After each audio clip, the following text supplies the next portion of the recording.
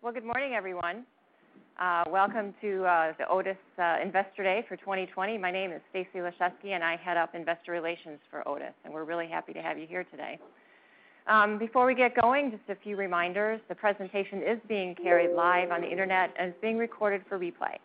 Presentation materials are available at download@utc.com. Please note, the company will speak to results and expectations from continuing operations and adjusted for restructuring and other significant items, except where otherwise noted.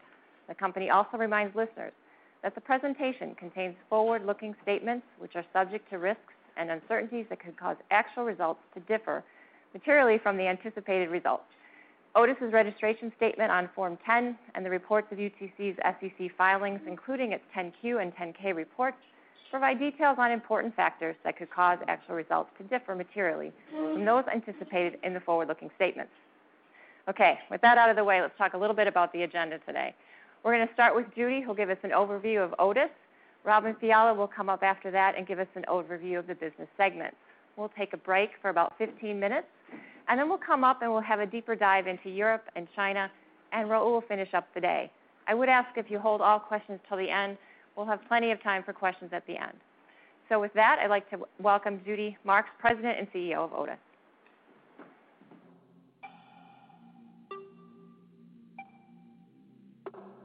What moves you? It's a simple question, but think about it more deeply. What gets you out of bed? What ignites your fire? What tugs at your heartstrings? Maybe it's a dream to stand among the giants, to leave your mark on the world. We get that. You want to turn those dreams into something that stands the test of time. Maybe it's to move up in the world, to plant your flag, to turn an idea into an empire. After all, only bold risks lead to bolder payoffs. Or maybe you're driven to explore, to see life from new perspectives, to discover how big the world can be, and celebrate even the smallest of moments.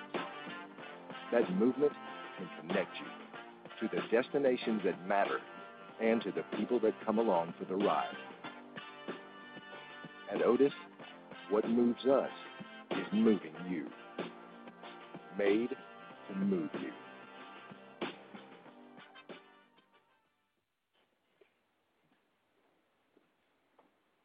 Good morning and welcome to our Investor Day for the Otis Worldwide Corporation. Today you'll hear from several leaders of our Otis leadership team. I'll give an introduction. I'll be followed by Robin Fiala, 30 years Otis employee working in many of our elements, many of our responsibilities, a deep domain knowledge of our business and our customers. She'll be followed by Mark Eubanks. Mark joined us in the spring of last year, comes to us with extensive P&L experience from both Eaton and Cooper Industries. Mark leads our largest service region, 43 countries in the EMEA region. We'll then connect Perry Zhang. Perry is our president in China, where we have over 15,000 colleagues in the midst of returning to work. He's focused and has been focused in country on our number one absolute, the health and safety of our employees. But he's also focused on business continuity. And I think it's important that everyone understands that while our manufacturing is ramping back up and our branch offices are opening, our frontline service technicians have been on duty since the Chinese New Year, in hospitals, in infrastructure. It shows the resiliency and the demand on our service business, even as our customers face times of need. And then my partner, Rahul, will join me, but he'll close first before we take Q&A, walk you through our financial outlook after I give a little of that at the beginning. But Rahul comes to us, an experienced public company CFO, someone who, together with myself, will drive capital allocation to align management with shareholders. I am so excited to be here with you today to reach this milestone, and there's probably no place more fitting than to be in Freedom Hall at the New York Stock Exchange. Not just because it's Freedom Hall as we return to our roots as a public independently traded company, but because in April 1920, 100 years ago, Otis first listed right here on the New York Stock Exchange. And as we target a spin that we are ready for, that we have spent time since November 2018 preparing for, that we are operating today as a company within UTC, a company within a company, we will return to our roots and list here with the ticker you see hanging up, OTIS, to celebrate our centennial anniversary of first listing on the stock exchange. Our vision is we provide people the freedom to connect and thrive in a taller, faster, smarter world. Our founders started this industry, and we take great responsibility in the 2 billion people a day who touch our product. We take our heritage as the leading elevator and escalator industry manufacturer and installer and service provider. We marry that up to strong performance we had, proven performance in 2019, and we accelerate that as we start our journey as a new company. Otis is an incredible company. It's a people enterprise made up of 69,000 colleagues. We talk about ourselves being globally local, and those two terms are a really important balance for us. We have tremendous reach going to market in 200 countries and territories throughout the world. But 40,000 of our 69,000 employees are our field professionals, and they spend every day at customer sites, earning that customer trust and driving, 33,000 of them driving our service business. $13.1 billion in revenue last year, number one by far in the industry. We maintain over 2 million units globally, but we do that locally through 1,400 branches and offices. And it's that balance, it's that local knowledge, it's that local customer relationship, it's that local ability to handle economic headwinds in local territories that gives us our strength. That 2 million portfolio, though, gives us scale, gives us density, and gives us reach. And in this business, having that density on routes and in cities is what's critical to our success, and it's what drives our profit premium above our nearest competitor. Our next closest competitor service portfolio, we are 25% larger than them. And scale and density matter in a service business, especially a service business that's migrating from a purely mechanical business to a far more digital business. We look back 167 years, but we don't rest. And one of the key elements that I brought as I joined Otis a little over 2 years ago was a focus on pace, was a focus on digital, was a focus on bringing us in to the taller, but more importantly, the faster and smarter world. We are building on this leadership and building on performance. So let me share with you why I am so excited about Otis, why I believe this has an incredible, not just market thesis, but investor thesis. Number one in our industry for 167 years running. Largest sales, highest profit margins, largest service portfolio, largest number of employees, best coverage in industry. We are a global leader in a $75 billion, very attractive market. And as units continue to get added in the new equipment segment, today about 900,000 units a year, the install base grows. The install base alone grew 50% over the last 6 years. And with another 900,000 units getting added every year, our service opportunity continues to grow. It gives us the ability to leverage, it gives us the ability to apply the Internet of Things, and we'll take you through that as we go. It's that unparalleled service portfolio, though, that is our strength. It's our strength by city, it's our strength by region, and it's our strength holistically. It gives us the ability to drive supply chain optimization. It gives us the ability to have spare parts where we need them, when we need them, so that we can service our customers. The other wonderful thing that our service portfolio brings us is predictable, recurring revenue, even of times of economic headwinds. For example, in China, we don't know that this is a black swan event, but our employees, our frontline colleagues, have been providing services since the coronavirus broke out. And we'll continue to provide those services, again, to keep people moving safely. We take that responsibility seriously. 2 billion people a day touch our product, and we need to keep them safe. Our best-in-class margins are showing the results of investments that started a few years ago. We made strategic investments. We changed our R&D profile, and we're more focused on bringing more products to market and really driving a connected elevator for smart cities and smart buildings. You're going to hear more about that as we go on today. These margins, again, for the last 6 straight quarters, we have had service contribution growth, and we see far more productivity as these investments are paying off. We also see SG&A reduction opportunities as well as global supply chain opportunities to continue to show earnings growth and margin growth. We are not a capital-intensive business, as you can imagine. We have incredible, robust free cash flow.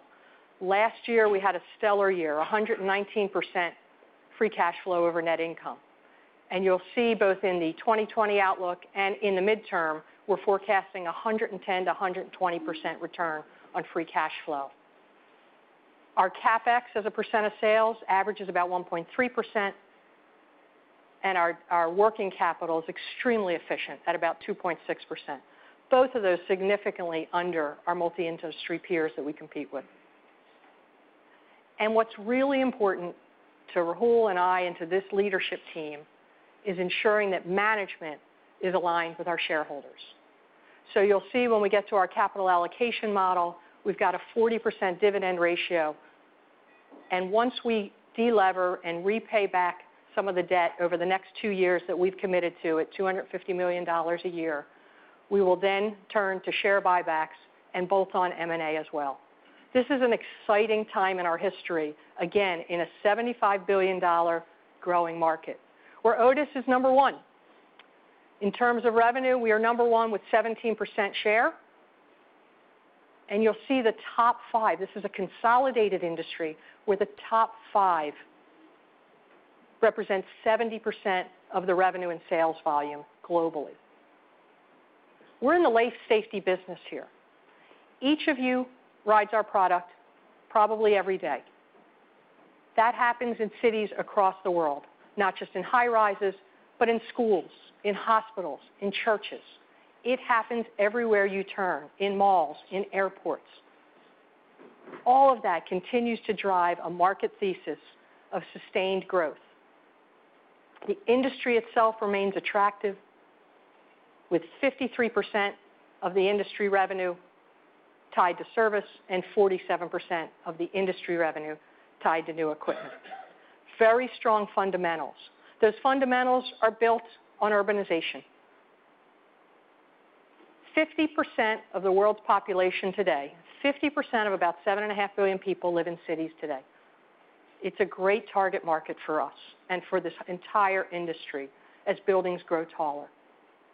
By 2050, 70% of the world's population, over 7 billion of the 9.8 billion people, will be living in cities and will be demanding more buildings. They will be demanding older buildings getting modernized and upgraded, and there's just incredible opportunity on the new equipment segment side over time.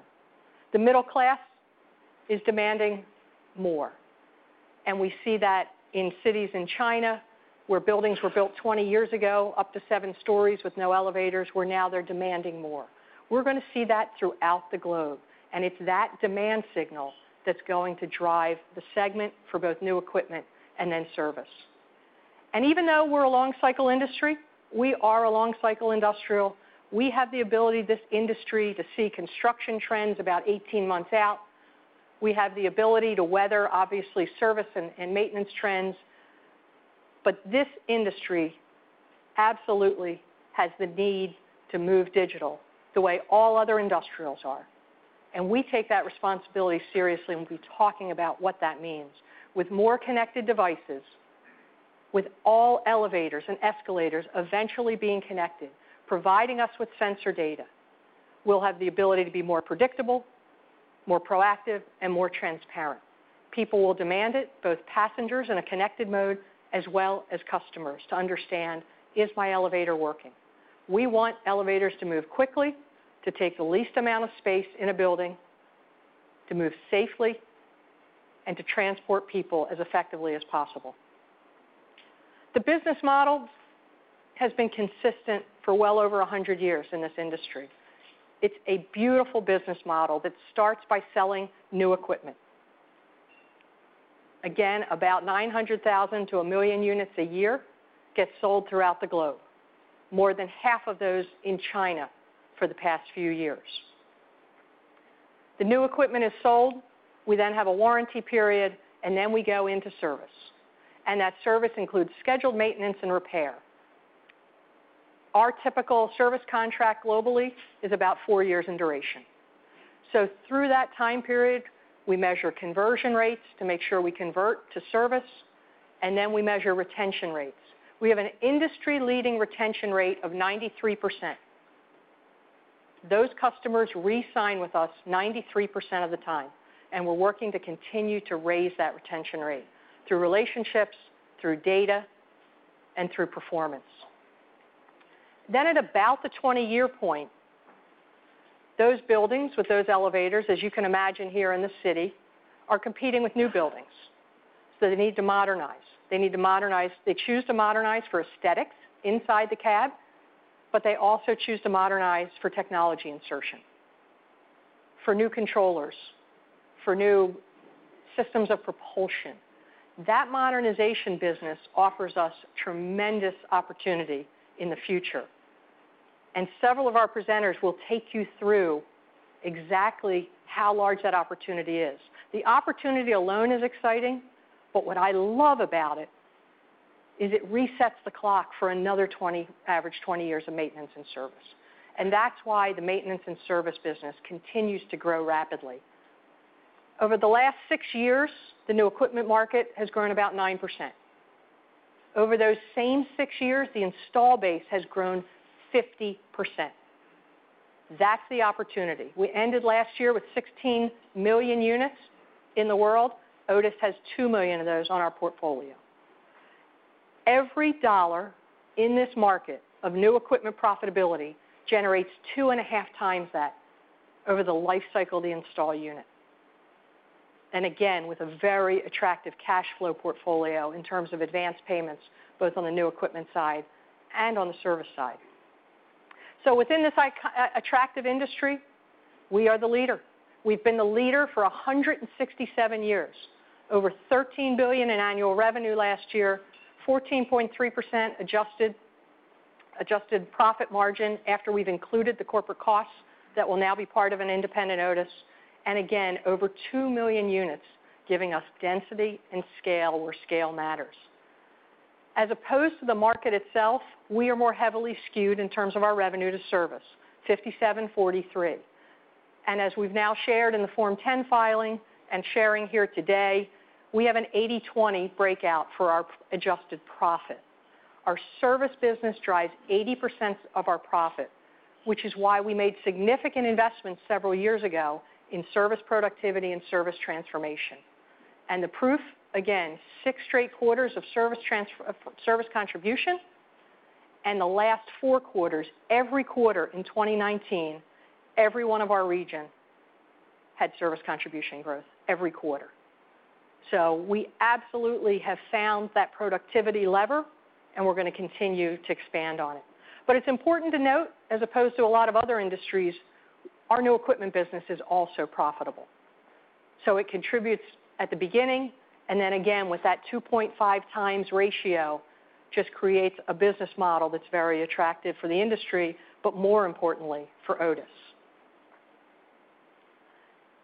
And our portfolio and our people and our revenue have a beautiful spread in terms of diversity, both geographically as well as revenue. We cover the world, and we take that responsibility seriously. You can see the sales numbers here, very balanced between EMEA, the Americas, and Asia. But what you do see here are 2 things. One is, in the more mature markets, not surprisingly, our service revenue is higher. That will also drive the modernization that I spoke about. We will also record as a sub-segment in our service segment, and we'll report on that as we go forward. You'll see modernization broken out. So in EMEA and the Americas, where you have more developed, primarily developed markets, you've got more mature markets and far larger service portfolios.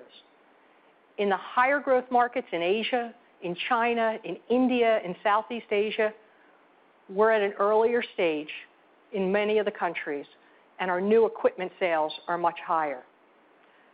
The other attribute about Otis you need to be aware of is we have no single customer, no single project that is large or impactful or can really be significantly material. We have a diversity of customers, we have a diversity of projects, and we have an internal process to ensure that anything, even our regional presidents see over any bid over $5 million. And Rahul and I see those at a little higher threshold, as you can imagine. We don't have a lot of those. This $13.1 billion comes together a few $1,000s at a time in our service business, and then with installs throughout the globe. Nice diversity, nice stability, great predictability, recurring revenue, that even when there are construction or real estate headwinds in parts of the world, our service portfolio carries us through. And we can't do this without being an innovator. Our founder was an innovator. He founded this industry in 1853 right here in Yonkers in New York. Elijah Graves Otis started this industry. I have a photo of him in my office. And I recall, as I look at that, the guts and the innovation this person had to cut the rope at the World's Fair in 1854 many times a day to prove that his product was safe. It's that safety and quality that's in our DNA, but also the innovation, the need to continue to drive forward in this long cycle, fairly traditional mechanical business. So we made some changes and we've made some commitments. We've increased over the past 5 years our R&D spend, after some years where we probably were not investing as much as we needed to about 10 years ago.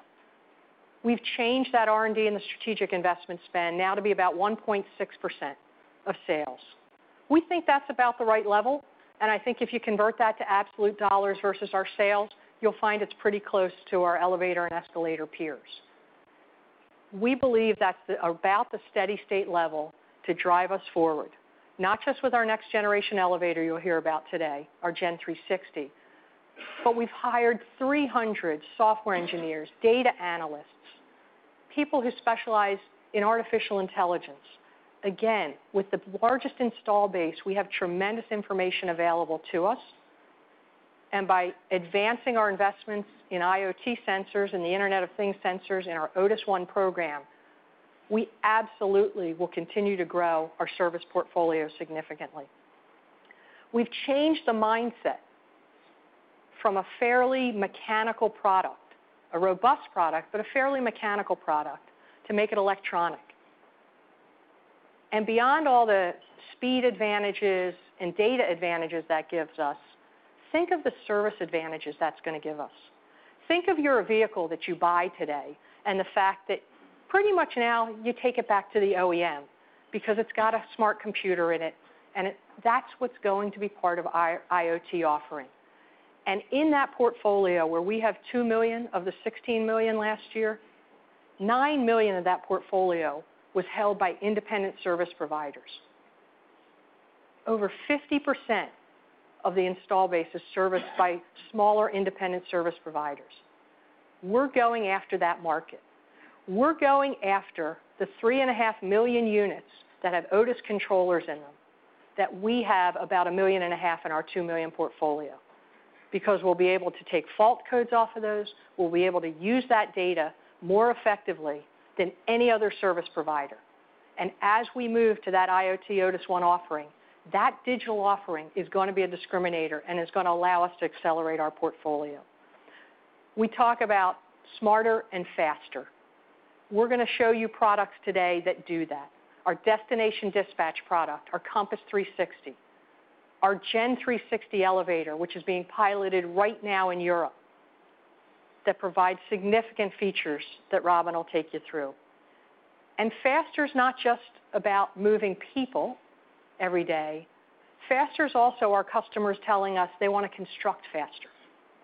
And so we have our new SkyBuild elevator that allows, instead of the construction elevator you see rented on the side of a building, actually allows the end-use elevator to be used during construction, to move construction workers faster and actually get buildings raised faster. And then as we think about connecting the elevator to passengers, connecting the elevator to customers, connecting the elevators to our field technicians, it is all about using data, having it being personalized, and we're going to talk about our digital apps and Otis ONE and what that drives as we go on. We can't do this without disrupting ourselves and becoming a digital company, a digital industrial in a long cycle industrial business. That's the journey we've been on for a few years. That's the journey that is absolutely returning the results we saw in 2019 in terms of service productivity. And that's the journey that will take us into the future. We have the skills, we have the technology, we have the reach, and we have the scale to drive that better than any competitor in this industry. You're going to hear more about that. It's going to drive conversion rates and retention rates. It drives stickiness, that enhancement in that customer relationship where they say, yes, Otis, I want to do business with you over and over again. And the reason we do that is because very few of our customers actually buy service when they buy the equipment. Our new equipment customer set is primarily architects, general contractors, developers. Our service customer set is different. It's building managers, facility owners. So with the exception of infrastructure type or government opportunities, we have two sales forces, and that's why we operate in two segments focused on two different customer sets. We can't do this without our people. 69,000 colleagues who show up every day, the majority of them showing up at a customer location, if not multiple customer locations every day, representing us and representing our brand. They are the heart and soul of our company, and I'm pleased to report that our attrition rates have decreased 25% in the last 3 years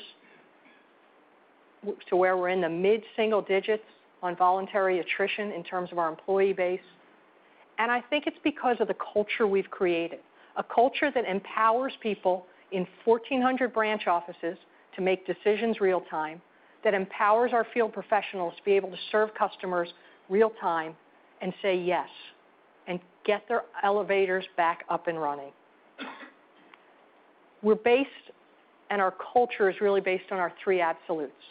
First and foremost, we want every employee to go home every day safe, back to their family. This is a life safety industry, and we take that responsibility seriously. In parallel, 2 billion people, including yourselves, trust us every day with our product. And we want every one of you to be safe and not think about stepping onto our escalators or stepping into our elevators. We will always do the right thing, and we will ensure the same quality that started this company is pervasive throughout the globe. Innovation and our core values are what drive us.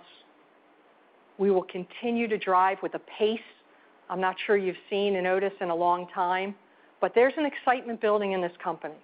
I'm excited. I'm confident. The employees are confident. We're here to deliver, and we will be aligned with you. We do this in the communities we live and work. And we take that responsibility not just for the rider's safety, but for also the impact we have in the communities where we serve. So we're focused on reducing our environmental footprint, not just in our manufacturing plants, but also in our products, making our products more energy efficient. And if you go to the iconic Empire State Building, you'll see our Regen product there, driving 75% energy efficiency. We are not a large energy consumer in buildings, but we can all do better. And you'll see we'll continue to drive that.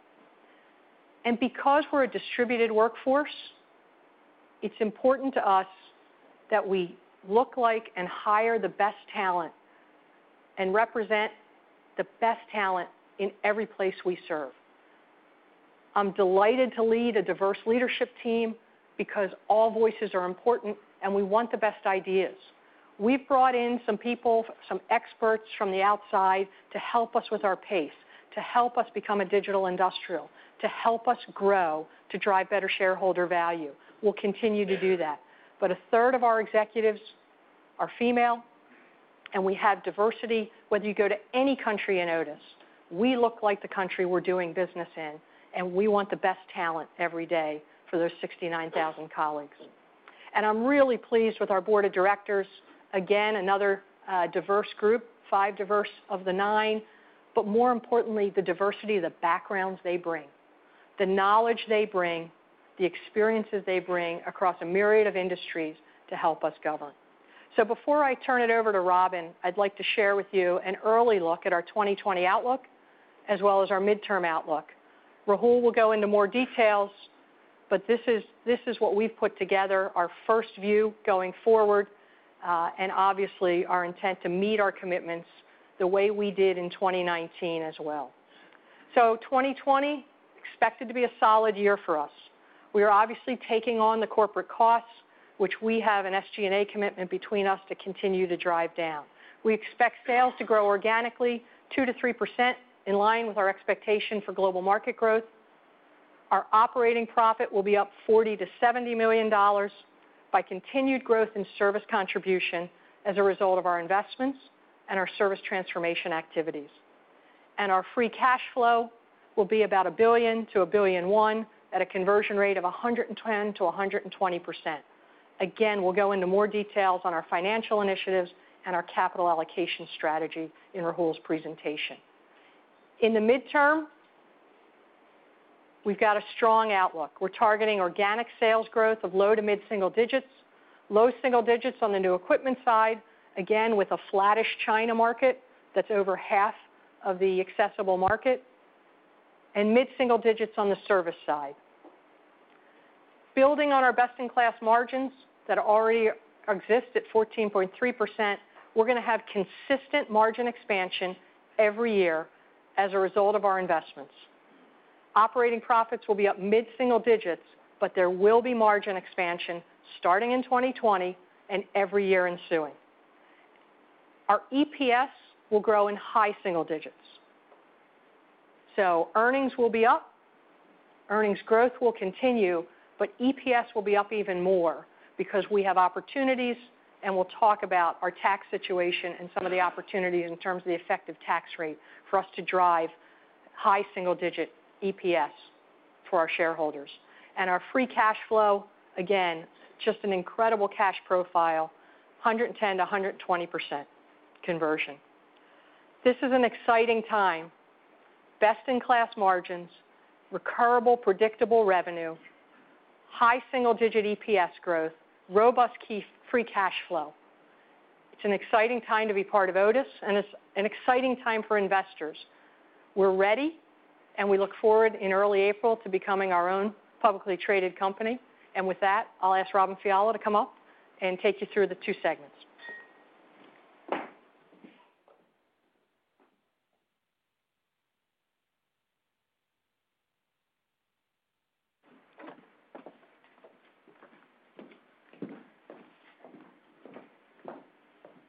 Well, good morning, everyone. I'm Robin Fiala, the Vice President of Sales and Marketing for Otis. As you heard Judy mention, I started my career 30 years ago at Otis in the local operation, doing almost every job on the front line, selling, supervising technicians, running the P&L, and really learning the business from the ground up. In fact, I started my career right here on Wall Street selling for Otis. And as the song goes, if you can make it here, you can make it anywhere, is especially true in the elevator industry. I was later able to leverage that experience and go on and do many different roles, including leading the Americas Sales and Marketing Organization, and now doing it at a global level. You know, during my tenure, I've traveled to every major market around the world. and I've been part of every part of the sales and marketing cycle. Being responsible for releasing some of the industry's most innovative products, like our Gen 2 offering and our Compass dispatching system. Today, and as we lead up to spin, it's certainly a very historic time for Otis. And as a result, the focus of the organization on ensuring that we execute our strategy has never been stronger.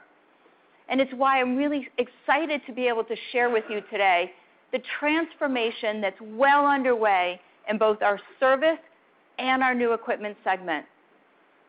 I'll share with you both the things that are going well, as well as where our opportunities for future growth.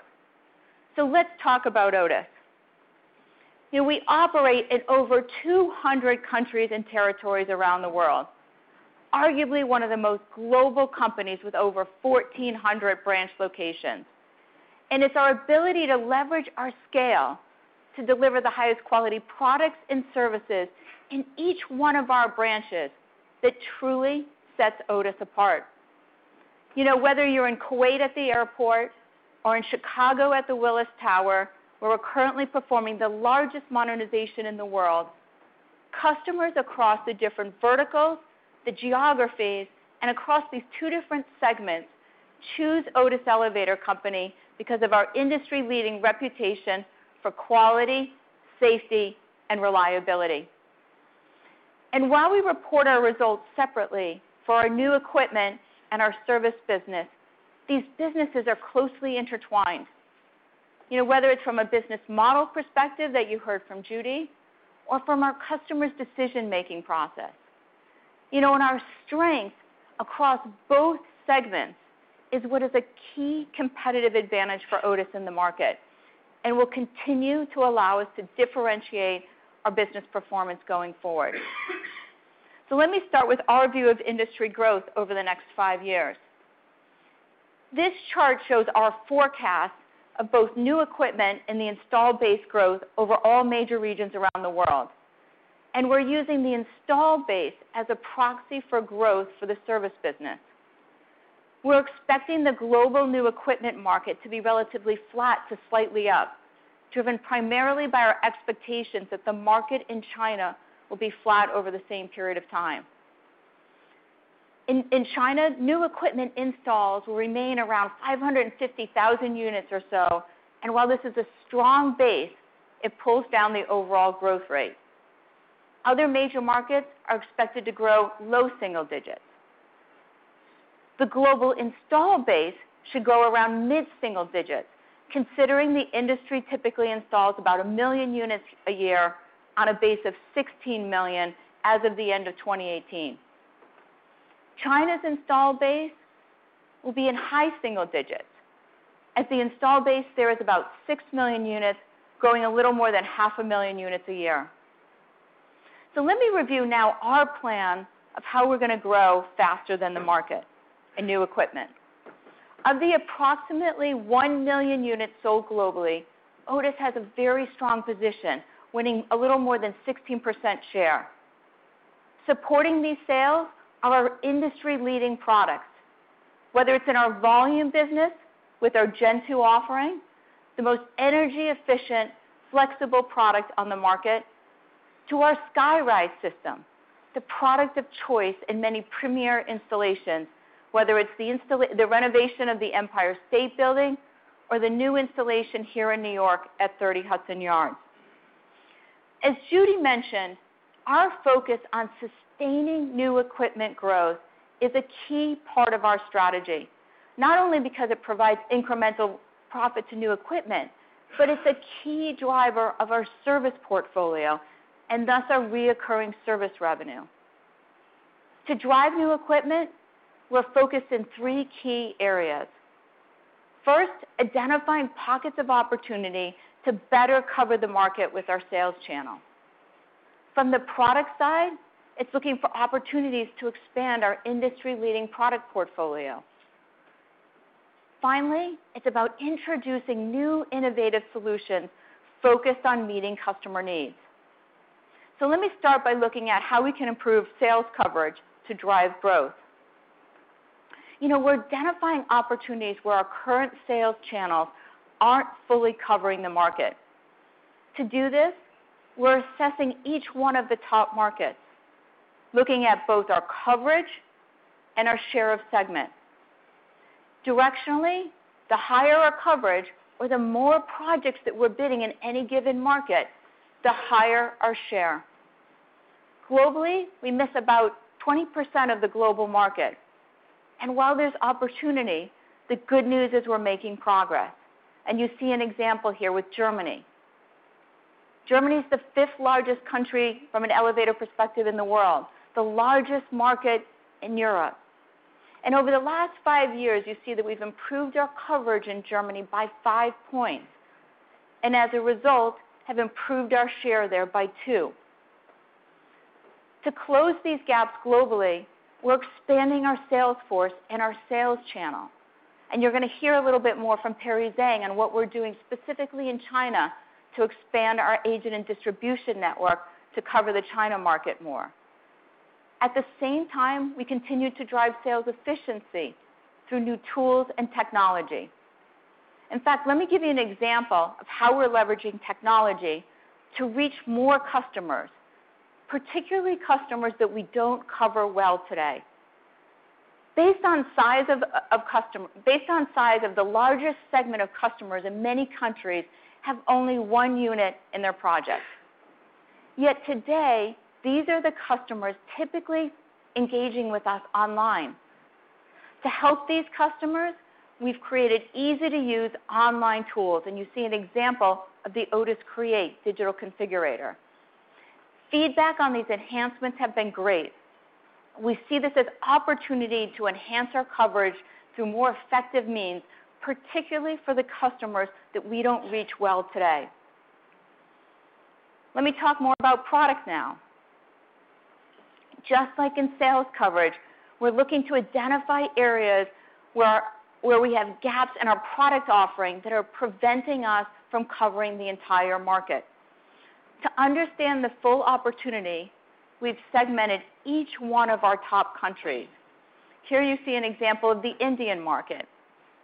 And if I orient you to the slide on the chart on the left for a second, when we look at product coverage in our industry, it's typical to slice the data based on speed and size of the elevator. In this case, we're using vertical as a proxy for size. The box in green shows the significant progress we've made on closing the gap from 1 meter per second and above in the Indian market, which is a significant portion of their business, of their market, allowing us to gain 5 points of share in India. The remaining opportunity in the lower left of the chart is the entry-level market, less than 1 meter per second. This also exists in other countries like Southeast Asia, Turkey, Middle East, and Africa.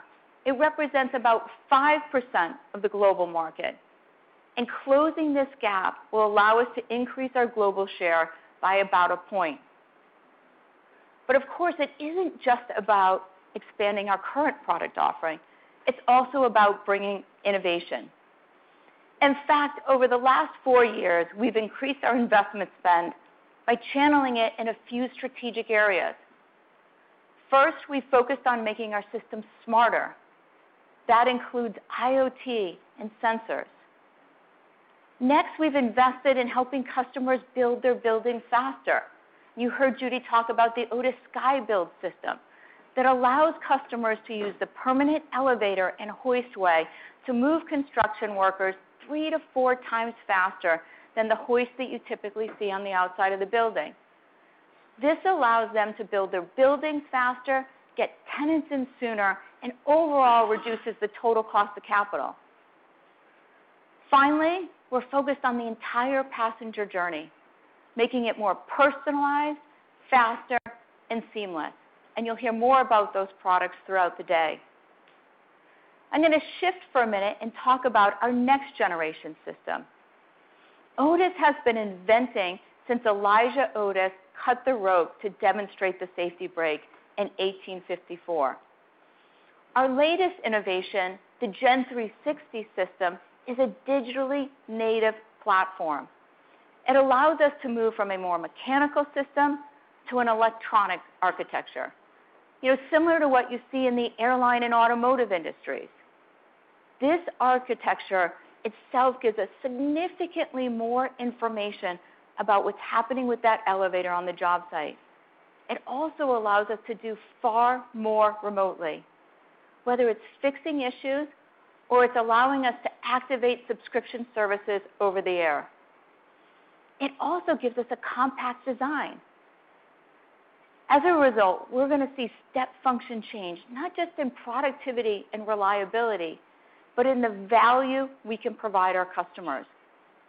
And based on our experience with other connected products, we not only expect to see improvement in our new equipment business, but also in our service business, an improvement in our service rates, both our retention rate as well as our conversion of new equipment units into our service portfolio.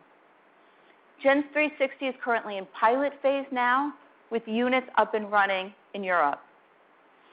The bottom line is our strategy for growth in new equipment is demonstrating results. We've been able to grow our share by 2 points over the last couple of years. And this strategy is really a balance of tactical elements combined with new innovation that's driving significant value for our customers. The focus and investment that you just heard about will allow us to grow faster than the market. I'm going to just underscore the fact that the growth in the new equipment business helps us grow our service portfolio, and it's really a key piece of it. And I'm going to turn now to talk about our service business. The service business itself is more fragmented than new equipment due to the lower barriers of entry. In fact, independent service providers are estimated to have 50% share of the new equipment business. However, our over 2 million units in our portfolio makes Otis the clear leader in service by nearly 25%, the second largest player. The more units in our portfolio, the more opportunity we have to sell modernization and repair. Thus, accelerating the growth of our portfolio is a key piece of our strategy, and we have momentum. Our industry-leading retention rate of 93% has improved over the past 4 years. At the same time, our conversion of new equipment units into our service portfolio finished 2019 at an 11-year high. Keeping the customers at the center of everything we do is a key piece of our service transformation, and the reoccurring nature of our service business makes our service portfolio size key. So let me share with you now some of the drivers driving the growth in service. First, it's leveraging the data from our expanding portfolio of connected units. It's putting technology in the hands of our frontline employees. It's adding additional revenue streams through subscription services. And it's earning our share of the modernization market. So let me start with talking about our experience with connected elevators and why the introduction of Otis ONE gives us a unique advantage in the market.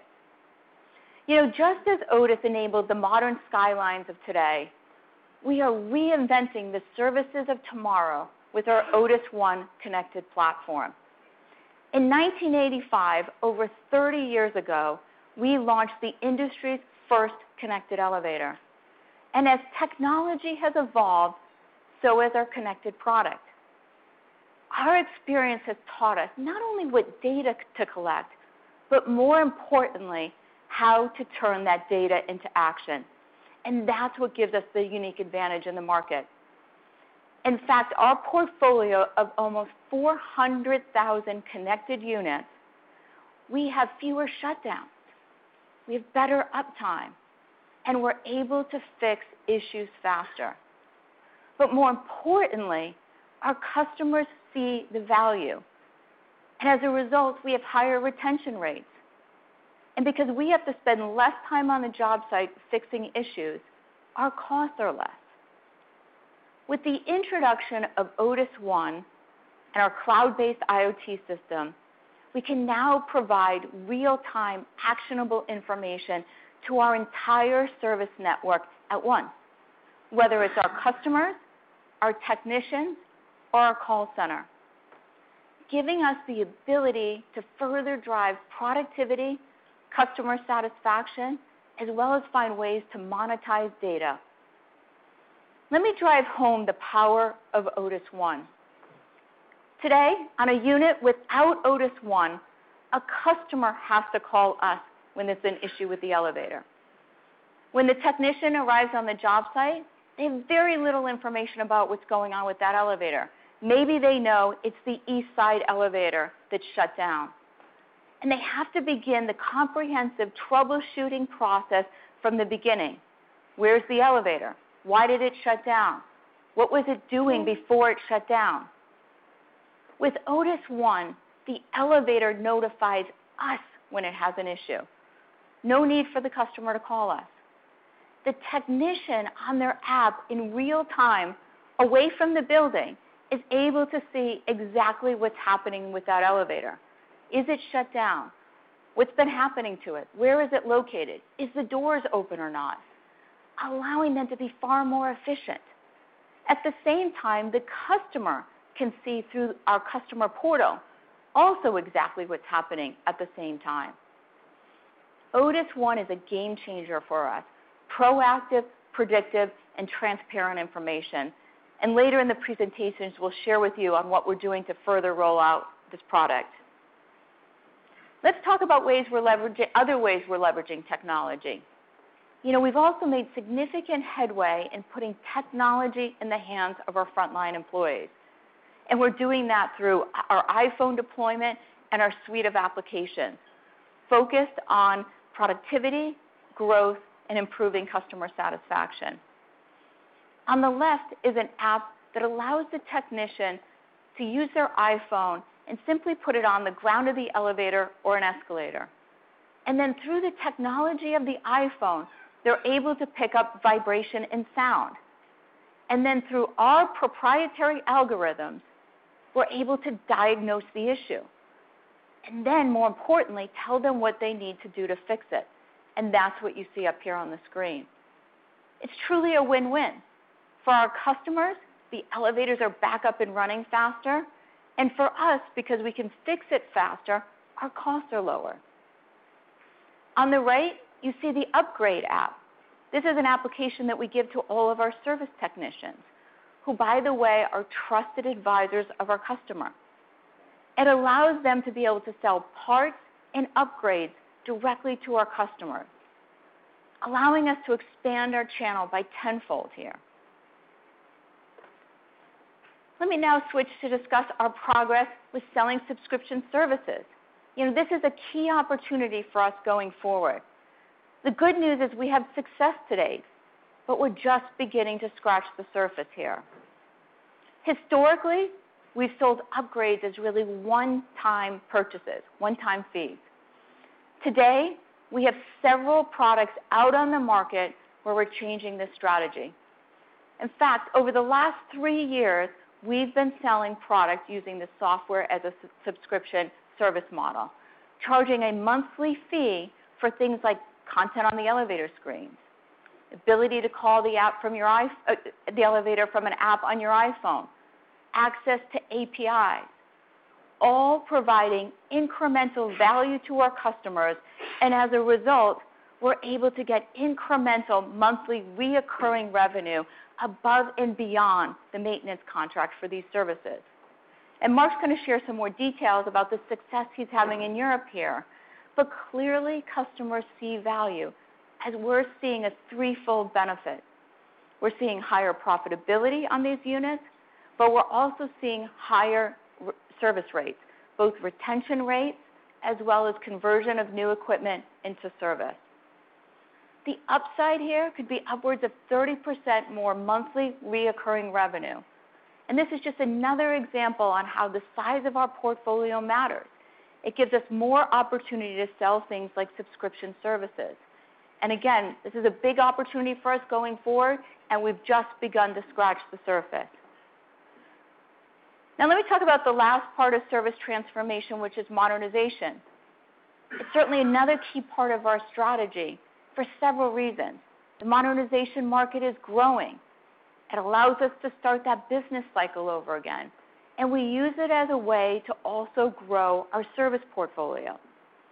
If we look at the opportunity, the optimal time to modernize an elevator is 20 years. 60% of our units over 20 years old are in EMEA. And you'll hear Mark Eubanks talk about how he's capturing that opportunity. Moving forward, you see the emerging opportunity in China. Modernization is a key piece of our business strategy as it starts that business cycle over again, leading to another couple of decades of service revenue. And with our strong capabilities in modernization, we're able to use this as a strategy to recapture units not in our portfolio, helping us accelerate not just the modernization business, but our portfolio as well. Let me give you a couple of recent iconic examples. The renovation of the Empire State Building and the modernization of the Willis Tower in Chicago. Truly two of the most iconic retrofit projects in the world, some of the most complex modernizations. And in both cases, customers chose Otis because of our unique technology and innovation, as well as our track record to deliver in both service and modernization. You know, as you've heard, the service transformation is well underway. In fact, after decades of decline, we now have 6 quarters of profitable service contribution growth. The transformation is well underway in both segments, both our new equipment and our service segment. The pace and focus under Judy's leadership has been key to this. Clear progress to date and runway for future growth. Thank you.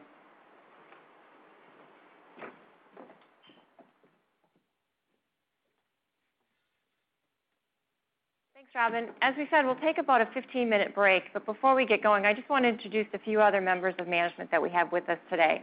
We have Tom Vining, our President of the Americas business, Stefan de Montevaux, our President of Asia Pacific, and Todd Glantz, our Senior Vice President of Operations. So with that, we'll see everyone back in about 15 minutes. All right. Good morning. I'm Mark Eubanks, and I'm responsible for Otis's Europe, Middle East, and Africa region. As Judy mentioned, I joined Otis back in April of last year after spending 13 years with Cooper Industries and Eaton, most recently as the president of the Electrical Products Group, where I had a chance to meet many of you. But I'm extremely excited to join Otis and the entire Otis family up here at the front of an exciting and momentous time in our history. What I didn't realize, beyond the brand, the market share, and the size of the business, was how great the business fundamentals were once I landed in Europe. First and foremost, our size and scale of our service portfolio is second to none, providing recurring revenue models that allow us to stay focused on investment and execution through all economic cycles. The low capital intensity, as well as the strong cash flow conversion, give us significant investment optionality in the long term. And then third, since Judy arrived, a significant and intense focus on digital, both in digitizing our back office processes, enabling connectivity in our field mobility applications for our service technicians, but also most importantly around our new product innovation and hardware, securing Otis's spot in smart building, smart city, and seamless mobility of urban landscapes. Now let's talk a little bit about the business. The region across EMEA is vast in geography, stretching from London to Moscow to Dubai to Johannesburg, where we operate in over 43 countries across 14 time zones. This region is highly diverse in terms of market structures as well as maturity, with both developed and developing economies. This makes up almost 20% of the global new equipment market and 45% of the installed base. The region has always been very important to Otis, where we have a long and rich history. First of all, it's our second largest new equipment market in the company and is home to more than 50% of our service portfolio. Because of this, the mix of our business is highly leveraged towards our service business, where we derive 65% of our revenues. The strength of this operations is built on more than 700 branch service centers, as well as our more than 12,000 skilled service technicians. These skilled service technicians, for many of our customers, are the face of Otis, ensuring daily reliability and providing safety for building occupants and riding passengers for our elevators and escalators. This infrastructure is key to support the industry's largest service portfolio in the region, as well as understanding what that responsibility is of over 1.1 million units. Today, we're super proud of that position, but we're not satisfied. We want more, and we expect to get there. The growth dynamics, as well as the opportunities in our European service business, will be the focus of the discussion going forward. The transformation of our service business is well underway. Over the last few years, you've heard us talk about some of the technology investments, the market trends, and even some of the high-level performance indicators. Today, we're going to show you that both our customers as well as Otis are benefiting from these investments. On the left side, you'll see the 4 key strategies we're using to drive transformation across the business. First, we're leveraging our customer data as well as advanced analytics tools to create tailored pricing strategies and service plans to make sure that we're offering the right service for the right price to the right customer and at the right time in the cycle. This is key to ensuring not only that we migrate our new equipment installations into our service portfolio, but that we also continue to retain the relationships that we already have. The second is an intense focus on improving our customer experience with service excellence. We're doing this by leveraging more information and more data coming off of our connected systems as well as our Otis IoT platform. We're doing this to enable our service technicians to ensure greater uptime, higher reliability, and faster response rates. The third area of focus is on arming our technicians with better mobility tools in the field, better mobility applications to ensure that we're not only eliminating non-value-added work, but that we're increasing the velocity of services to our customers. On the right, you'll see some of the proof points where we think these investments are paying off. The first is our ultimate measure of customer loyalty, is our customer retention rates. As you can see, this year we've provided a 40 basis point improvement on an already high service retention rate at 94%. As well, we're increasing productivity of our technicians in our field applications around maintenance. We're doing this in the last 2 years with an increasing rate, reaching up to 4% this year in 2019. And we really like the trajectory of this. We're doing this by eliminating idle time on job sites, optimizing our travel routes between customer sites, eliminating other non-value-added work, and improving the quality of our preventative maintenance visits to ensure we don't drive too many callbacks. And then third, as you can see here in the bottom, a significant step up in our services revenue per unit. This has been a result of creating a higher mix of higher value contracts, improved productivity that we're seeing on our maintenance side being redeployed to activities around upgrade and repair, as well as increasing the stickiness of our customers, eliminating cancellations. And then lastly, we're transforming and energizing our modernization business. This is the key to making sure that we extend our customer relationships. As Robin mentioned, we're going to see low single digits for new equipment installations in the coming couple of years. Modernization is a great lever to drive incremental organic growth as well as extend the value and life of our customer relationships. All of these activities are focused, again, on creating a higher value, higher health service portfolio. Otis has been investing in connectivity and IoT solutions for decades. As you can see from Robin's presentation, we have a high focus here in this area. We rolled out our first connected systems that really were focused on remote monitoring as well as storing data for remote diagnostics and root cause analysis after the fact.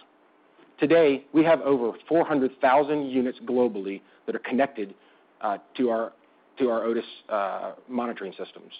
And 2/3 of those units today are in Europe. These systems provide not only system health, remote diagnostics, but also remote intervention to allow us to put our customers' systems back in service more quickly. A simple but powerful case study is here in this chart in Spain regarding the increasing adoption of connected systems across our portfolio. In the last 3 years, we've seen an acceleration rate, and certainly in 19, another inflection point of growth on this portfolio. Across the 250,000 units today, more than 25% of these systems are connected and continues to grow. It first started with remote diagnostics and simple remote monitoring, and then has evolved into an improved customer experience through streaming personal passenger infotainment into the cab.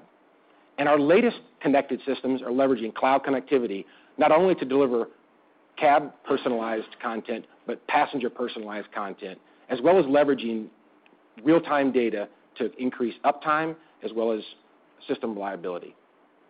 Today, across the region, our 275,000 units are really delivering results. The first, as we talked about, improving our customer retention rate, we actually see a higher customer retention rate in the customers that are connected.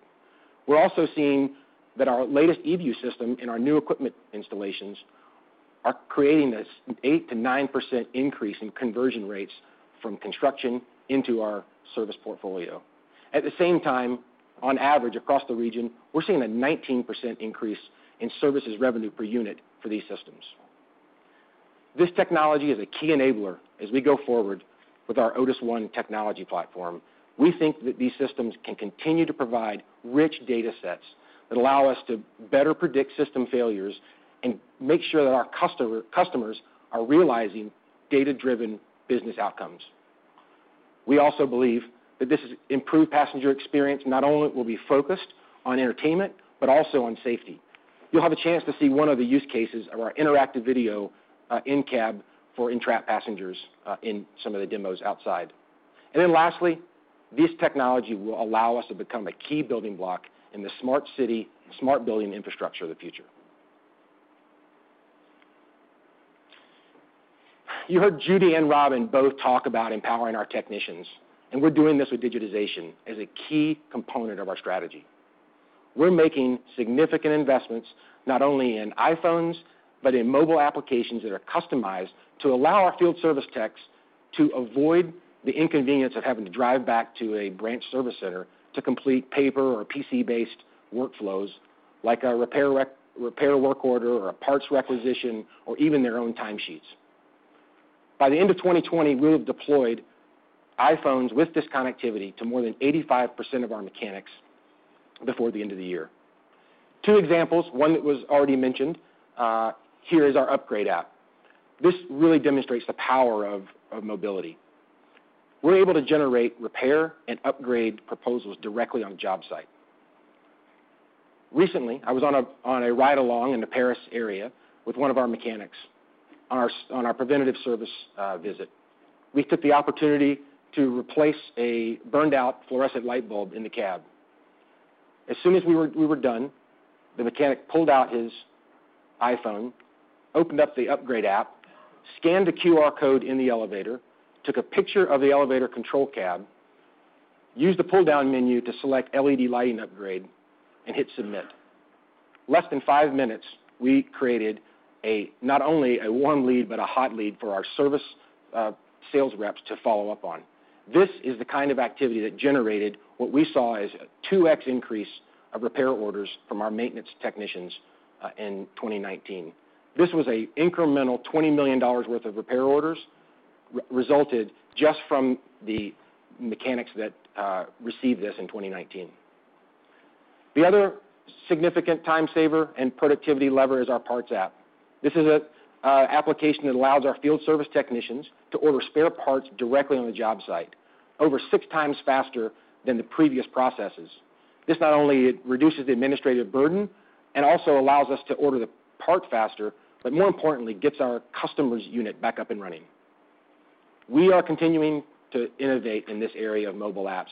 Today in EMEA, we have over 10 of these applications deployed and empowering our service technicians to not only create a more satisfying work experience during their day, but also to solve more customer pain points efficiently and drive revenue growth across the portfolio. Across the region, modernization will be a significant opportunity going forward, actually one of the largest. As Robin mentioned, more than 3 million units in the installed base across the EMEA are over 20 years old and are ready for modernization. With the largest installed base and the largest share of portfolio and the largest share in the mod business, we think we're well positioned to outgrow the competition in this area. The investment thesis is straightforward. Modernization is a lever to increase the health, the longevity, and the value of our service portfolio. We have the opportunity not only to use these mod solutions to extend the life of our agreements with our existing customers, but also capture other units into the portfolio. Beyond the business model of modernizing existing elevators, there are other fundamentals underlying this investment thesis. One of these is the missing elevators in many of the buildings across Europe. In Spain and France alone, there are 630,000 buildings that have 4 floors or more and don't have elevators. Couple this with the aging demographics that's been well chronicled, we know that the demand for vertical accessibility will continue in existing buildings without mobility. To capture the opportunity, we've built an end-to-end strategy with a dedicated organization, digitalized selling tools and proposal configurators, and a comprehensive product offering that allows us to offer real value propositions to our customers that are not only saving energy, but also providing more visibility and uptime. Our modernization strategy will continue to be focused on bringing these units into the portfolio to not only grow, but extend our sticky relationships. Our track record is improving. We're making consistent gains across the service business in EMEA. As you can see, 2019 was the first year since 2010 where we demonstrated contribution margin growth in our service business. This wasn't from a one-off event that allowed us to put this data point out there. As you can see, it was 4 consecutive quarters of increasing growth. Not only did we demonstrate a full year of growth, but we like the trend as it extends into 2020. This growth all came from being in tune with our customers, understanding with data how to offer the right service, the right price, the right time, and the right customer to maintain the health of our existing portfolio. We're also leveraging data to create a better customer experience, as well as empowering our field sales and field service organization to extend touch points with our customers. All of this was built under the premise of supporting growth of our service portfolio to strengthen our recurring revenue and strong cash flow model to continue to support a growth-oriented investment strategy for the future of EMEA. Thank you, and I'd like to now turn the floor over to Perry to discuss China. Good morning, everyone. I apologize for not being there due to the coronavirus outbreak. Otis China management and I are actively monitoring the situation, and our obvious priority at this moment is to ensure the health and safety of our employees, and at the same time support our customers as needed. Our service team is still on duty and is focused on responding to customer calls and ensuring that we fulfill our maintenance contract obligations. We are allowed to reopen our offices this week gradually, and employees are beginning to come back to work where possible. As soon as the situation is getting back to normal, we will be running full speed to catch up the business. Let me start with the first page. China is the largest market for elevator industry in the world. 2019, for new equipment units, China represents around 60% of the global volume and 6 million units installed base, which was around 40% of the global installed base. All the global players are in this market, with another over 300 local companies. Competition is always very active. The trend in the last 10 years is that new equipment market keeps consolidating to top players, while service market remains fragmented with over 13,000 individual service providers. Otis China is a leading player in this market. We established the first JV 36 years ago, and it was one of the earliest JV in China elevator industry. We've built strong local partnership since then and still are very effective now. In the last 10 years, we underperformed slightly on unit term for new equipment and service, as we always wanted to focus on profit growth. However, we gained the share nicely in recent 4 years. Today, we have a strong presence in this market with over 15,000 employees, including 8,000 service mechanics at more than 650 locations to serve our customers in both new equipment and service. Next page. China market is a market with quick changes. In the last 10 years, since 2009, there were 2 phases with regard to the market situation, and coming 5 years is going to be a very different period. The first phase was after 2008 financial crisis. The investment in infrastructure and the property market were boosted to stimulate the economy. Elevator market grew very quickly with less price pressure. The second phase was from 2015, while the property market was cooled down. Competition was heavily price focused, while input cost increased due to the commodity headwinds. This situation improved slightly since 2018 as the infrastructure investment increased and the real estate market became more active to offset the economic growth pressure from U.S.-China trade war. The commodity price stabilized due to decline of the demand as well. As we look forward 5-6 years from 2019, the market will be quite different, but still have lots of opportunities. China urbanization will continue. The first 3 megacity clusters have been approved. Infrastructure and the real estate investment in those areas will be expected to continue, and the quality of those investments will be a key focus. However, the cooling measures are expected to remain, and we anticipate the new equipment segment size will be stable and flat at the current very high level. Real estate developers are consolidating, and they will more prefer to work with big OEMs and international brands for both new equipment and service. Building maintenance code is changing, and the regulators are driving towards IoT and condition-based maintenance. It will significantly change the current service practice and profitability in China. Installed base will continue to grow high single digit with increased aged portfolio. The refurbishment of existing properties becomes a great opportunity for modernization. To conclude, next 5 years is going to be a new phase for elevator industry in China. We are very excited about industry growth opportunities. Next page. Otis China has a strong team and a talent with rich experience. We had a solid performance in each of those phases in new equipment business by adapting the right strategy at the time. In the fast growth phase, Otis China leveraged the multi-brands to better penetrate each segment.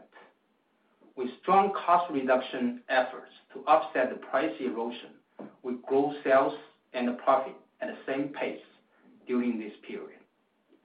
When the market becomes saturated with commodity price headwinds, we focus on taking cost out of our system.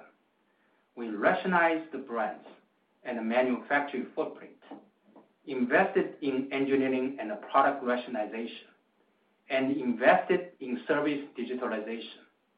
At the end, we stabilized the new equipment pricing in 2018 and significantly improved it in 2019.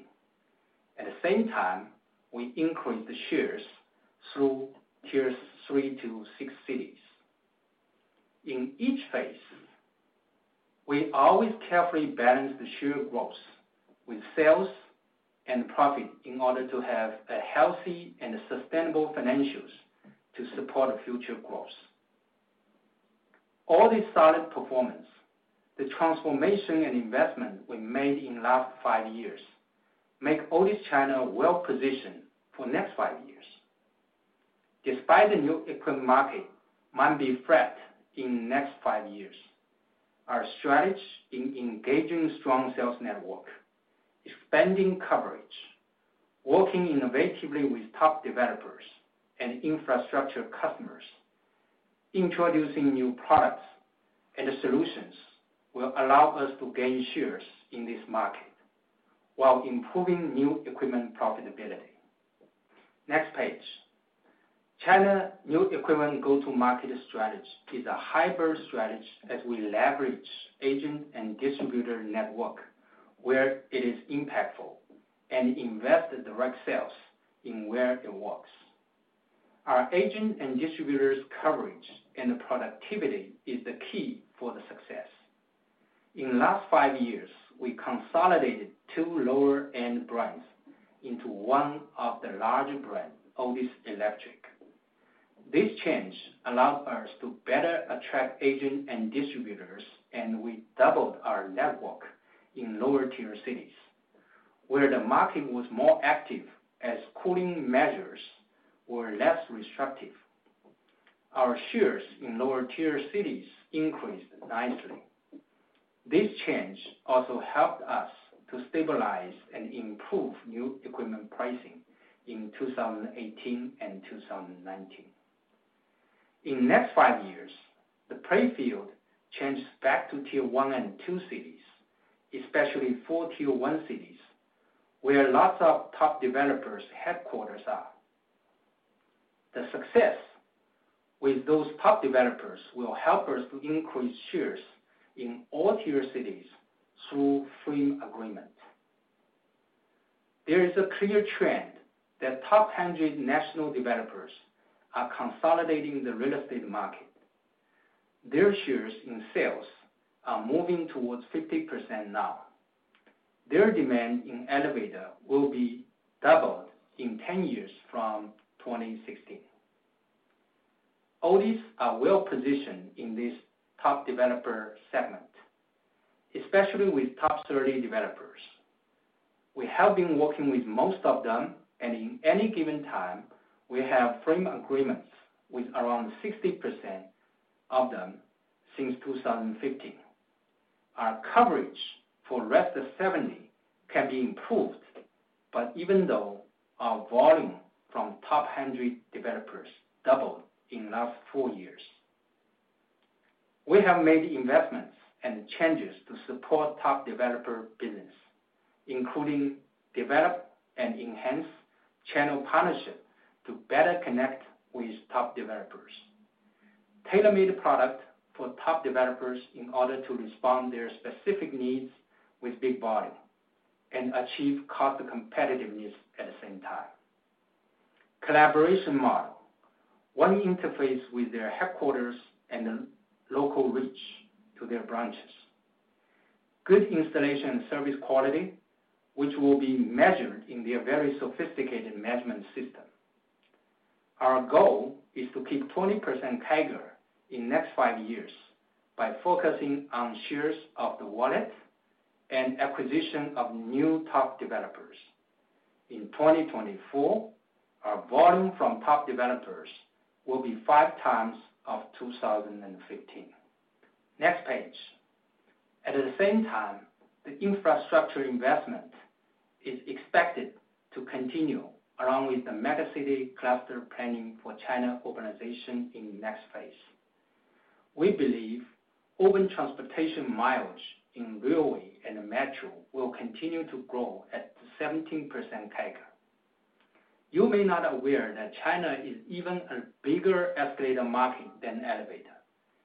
70% of annual escalator volume is in China. Otis China always did well in infrastructure segment. Our share in this segment is one of the highest.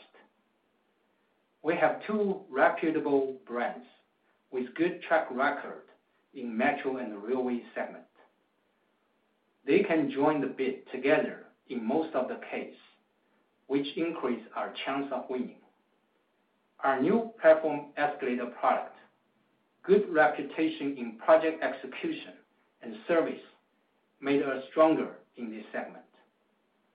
With increasing knowledge and experience with infrastructure customers, we expected to continue our success in this segment. All the successes in different segments are going to be supported by new products and innovative solutions. In last 5 years, we rationalized the China product offerings. The rationalization projects covered all existing products and converted 15 product platforms into 5, which are named as new platform products. The new platform products are more modular-based, reflecting latest customer requirements and quality enhancement, much more field-friendly. You can imagine how much complexity removed from operation side for cost, quality, and efficiency. By the end of 2019, 95% of the new bookings were new platform products already. We also invested in product customization capabilities to better support emerging customer needs, enhanced modular-based new platform products, 3D modeling design, plus newly enhanced contract engineering capability, allows us to quickly generate account-based solutions with competitive cost. It gives confidence to customers, mainly top developers. Other innovative solutions are also welcomed by customers, including new equipment IoT solution, modular aesthetics, eCall, and other seamless security features. With right sales network, focus on right segment, with new products and innovative solutions, we are confident that we can gain shares in a flat market with sustainable profit. Next page. While we are optimistic in new equipment opportunities, the service opportunities are even more significant and exciting. With recent market development trends, we believe these opportunities are accelerating to materialize. China elevator installed base reached to 6 million units in 2019 and expect to reach to 9 million units in 2024, even with the assumption that new equipment market size will be flat in the next 5 years.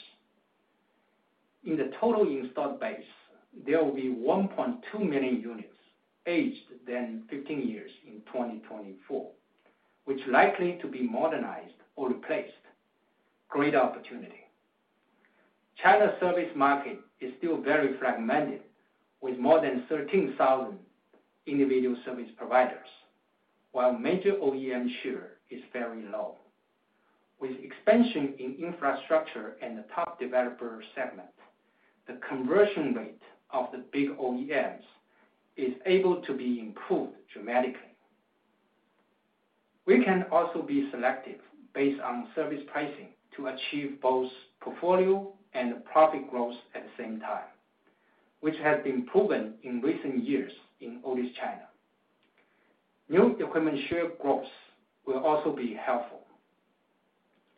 China Code is developing to condition-based maintenance, which will reward investment we made in service digitalization and IoT in the last few years. With increasing service portfolio, there is nice recurring sales with improving profit ahead of us. Next page. To be more specific, there are two drivers allowing Otis to grow service portfolio and profit. The first one is improving conversion rate through customer mix and other traditional actions. new equipment volume expansion in infrastructure and top developer segment will largely help the conversion rate for service. This trend drives consolidation of property management industry, who are our service customers. Large property management companies require elevator maintenance companies with national coverage, standardized quality and management system. All these will be favorable to large OEMs like us. As you can see, that we have around 80% conversion rate in infrastructures and top developer portfolio, while others' conversion rate is around 30%. These customers care about the service quality and would like to pay for the service. There will be a significant shipment mix change in next 5 years. The volume from infrastructure and the top developers would reach to 50% in 2024, along with our growth strategy in new equipment. Combined with high conversion rate in these segments, new equipment volume increase and other traditional conversion efforts, the service portfolio mix will be changed as well. The pricing of the portfolio will be improved with higher conversion rate at a bigger base. Next page. The second driver is leveraging IoT and service digitalization for customer stickiness and service productivity. Chinese regulators are experimenting condition-based maintenance with IoT and intend to change the code to promote this new service model. Otis, as an industry leader, is actively participating in such experiments and launched end-to-end IoT solution named Otis ONE. Robin has talked about the capability of Otis ONE. I won't repeat it. What I only want to emphasize is that the core of Otis ONE is data analytical capability, which has unlimited potential for customer value and service quality and productivity. It was interesting that with IoT, we even can quickly capture the safety rule violation of our service mechanics in their operation. China code is likely to allow service companies to reduce number of the visits if they can prove effectiveness of IoT. Some cities already started. It will be dramatically reduce the maintenance visits and hours, improve callback rates, and first-time fix rates. All this value will help on conversion and cancellation reduction. It will help Otis service profit growth while provide more value to customers.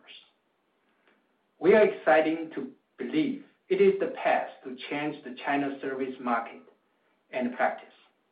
The goal is to connect more than 30% of Otis service portfolio with IoT in 2022 and more than 50% in 2024. Overall, we are more confident to accelerate the portfolio growth pace and improve the quality of the portfolio. We expect the service revenue and the profit growth significantly in the next 5 years. Next page. To conclude, we are excited about the opportunities we see in the next 5 years in China for both new equipment and service. We believe we have a good position and a reputation in this market. Our team and experience, our customer centricity culture allows us to accelerate our performance. We are comfortable with the strategies and initiatives we laid out for the next 5 years, supported by the transformation and investment in the last few years. We are confident to continue growth momentum and deliver sustainable financials in coming 5 years. This is the end of my presentation. Thank you.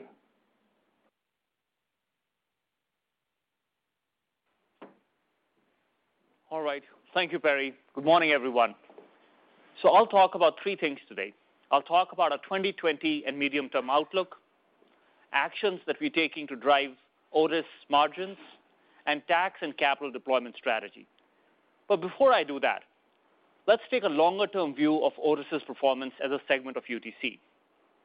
Historically, Otis has shown tremendous revenue resilience and has grown its revenue through several economic cycles, partially due to the strong recurring revenue base. However, as you all recognize, the last decade has been challenging for Otis's margins.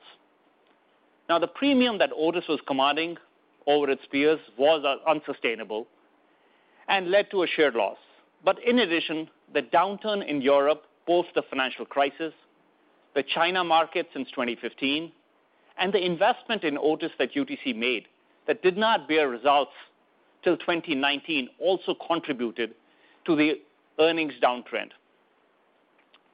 But one other thing that was there was that as a division of UTC, there was less pressure on Otis to turn around its margin and earnings performance than there would have been had Otis been a standalone company. Now, the good news is that we have turned the corner. As you heard from both Mark and Perry, the European and the Chinese markets are stable.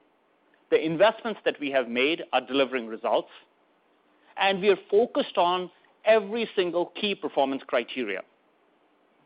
And we grew earnings in 2019 for the first time since 2014. 2019 was a good year for us. Organic growth of over 5%, our best organic growth performance in the last 5 years, and better than the guidance that UTC had provided of low to mid-single digit growth. We have now reported 12 straight quarters of organic growth. Both new equipment and service grew last year, and service margins expanded, driving 5% operating profit growth. Now, the other good news was that the growth was broad-based. All 4 major regions drove both sales and profit growth last year. And the momentum continued to build as we went through the year.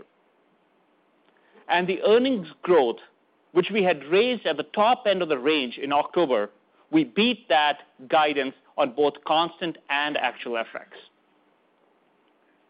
And we plan to build on this momentum in 2020 and report both top and bottom line growth. We will drive another solid year of earnings growth, and earnings growth at constant FX will be similar to the range that we delivered last year. And at actual FX will be twice what we did in 2019, driven by both the operating actions that we are taking and by reduced FX headwind. We'll grow margins by at least 20 basis points, our first margin expansion in over 8 years. Cash will continue to be strong and between 110 to 120% of net income. We are focused on managing our capital expenditures prudently and driving working capital improvement to drive robust free cash flow. Now, in terms of deployment of this cash flow, as our parent has indicated, 2020 and 2021 will be focused on debt repayment, and we will repay about $250 million of debt in 2020. We'll pay a solid dividend of about 40% of our net income, which is comparable to our broader industrial peers. We also have a placeholder of about $50 million of bolt-on M&A transactions. This is in the typical range of what we do in any given year. So let's talk about margin expansion. 2020 should be the year when we finally turn around our margin trajectory and start driving margin expansion again. And we believe that we can continue to drive margin expansion by 20 to 30 basis points every year over the medium term. There are 3 key elements that we are working on to drive this margin expansion. 1, continue to drive our field productivity. 2nd, reduce our factory material cost. And 3rd, rationalize and leverage our SG&A spend. So let me spend a minute on each. As you can see from the pie on the left, installation and field cost makes up about 2/3 of our total cost of sales. And driving efficiency in this area is absolutely critical. Now, as the speakers before me, Robin, Mark, and Perry, all touched upon it. The investments that we have made in this area to not only reduce the number of visits that we make, but also the time that we spend per visit is working. We have reduced the number of visits by 3% since 2017. And the amount of time per visit is down 2% since 2017 and 4% since 2016, driving 6 straight quarters of service contribution growth. There's additional opportunity to make continued progress in this area through the investments that we are making and the IoT benefits that will ensue to us once we fully deploy that capability. In addition to addressing the field cost that we have tackled over the last couple of years, another big opportunity for us is to reduce our factory material cost. Material makes up about 70% of our total manufacturing cost base, and it is very fragmented. Only 1/3 of our spend is with global suppliers. And given our scale, there's a significant opportunity to drive cost reduction in this area, not only through consolidation of the number of suppliers, but also driving incremental and better collaboration between engineering and manufacturing by introducing e-auctions and other analytical tools in our negotiations with our suppliers. So we are targeting a 3% material cost reduction every year through the medium term. Some of this reduction may be used to offset the price pressures that we may feel in the market, depending on the conditions, and the rest will flow through to the bottom line. SG&A. So Otis has invested in SG&A over the last few years to create capabilities and implement systems that were needed. We are reaching steady state of investments, and our goal over the medium term is to reduce our SG&A cost by 100 to 150 basis points as a percentage of revenue through several actions that we are taking, implementing a common ERP and CRM tool, centralizing several back office functions into a shared services center in Bangalore, and reducing the number of layers that we have in the organization by decreasing the number of P&Ls. Now, in addition to addressing the existing cost base, there will be an opportunity to address the incremental cost as well as we get on to become a public company. To stand up Otis as an independent company, the initial focus to create the systems and the processes that are needed has been on speed rather than efficiency. And there will be an opportunity to streamline these applications. And we've already identified several things that we can work on post-spin to reduce these costs. For example, taking our IT infrastructure and migrating that to a software-defined architecture where we pay by the drink rather than paying for a fixed bandwidth. Migrating several proprietary applications that we are inheriting and putting them on the cloud. Taking a lot of the processes that we are getting, simplifying them, and taking cost out. This will be our priority day one, and reduction of SG&A will be a key margin growth driver over the medium term. Cash flow. So free cash in 2020 will be between $1 billion to $1.1 billion, lower than the $1.3 billion that we delivered in 2019, driven by, as earnings growth and reduction in working capital gets offset by the incremental public company cost, interest expense on the $6.1 billion of debt that we are getting, and one-time cost to exit the TSA, and lastly, to stand up the IoT capability. But Otis is not a capital-intensive business. Our CapEx typically runs between 1.1 to 1.3% of revenue. Now, there will be a step up this year in 2020 to exit these transition service agreements that we'll sign with UTC, so create the systems that we are needed so we can get out of these TSAs, and second, to invest in IoT. But as we go into the medium term, starting 2021, it should start trending back down into the 1.2 to 1.3% range. Similarly, our working capital hovers between 2.5 to 2.6% of revenue. But there is huge variability in performance across several businesses. There are certain businesses in our portfolio that have negative working capital, and there are others that have 100+ days of working capital. And that is what we need to work on. But this is what gives us confidence that we'll continue to drive robust free cash flow over the medium term. And we'll deploy that cash flow to meet the needs of various stakeholders. Now, we will spin with about $6.1 billion of debt, $1.3 billion of cash, and 2.3x debt to EBITDA ratio at spin. But most of the $1.3 billion of cash that we will get will be offshore. So to maintain an investment grade rating, our discussion with the credit rating agencies has been that we'll repay about $500 million of debt between 2020 and 2021. And there'll be no debt repayment beyond that.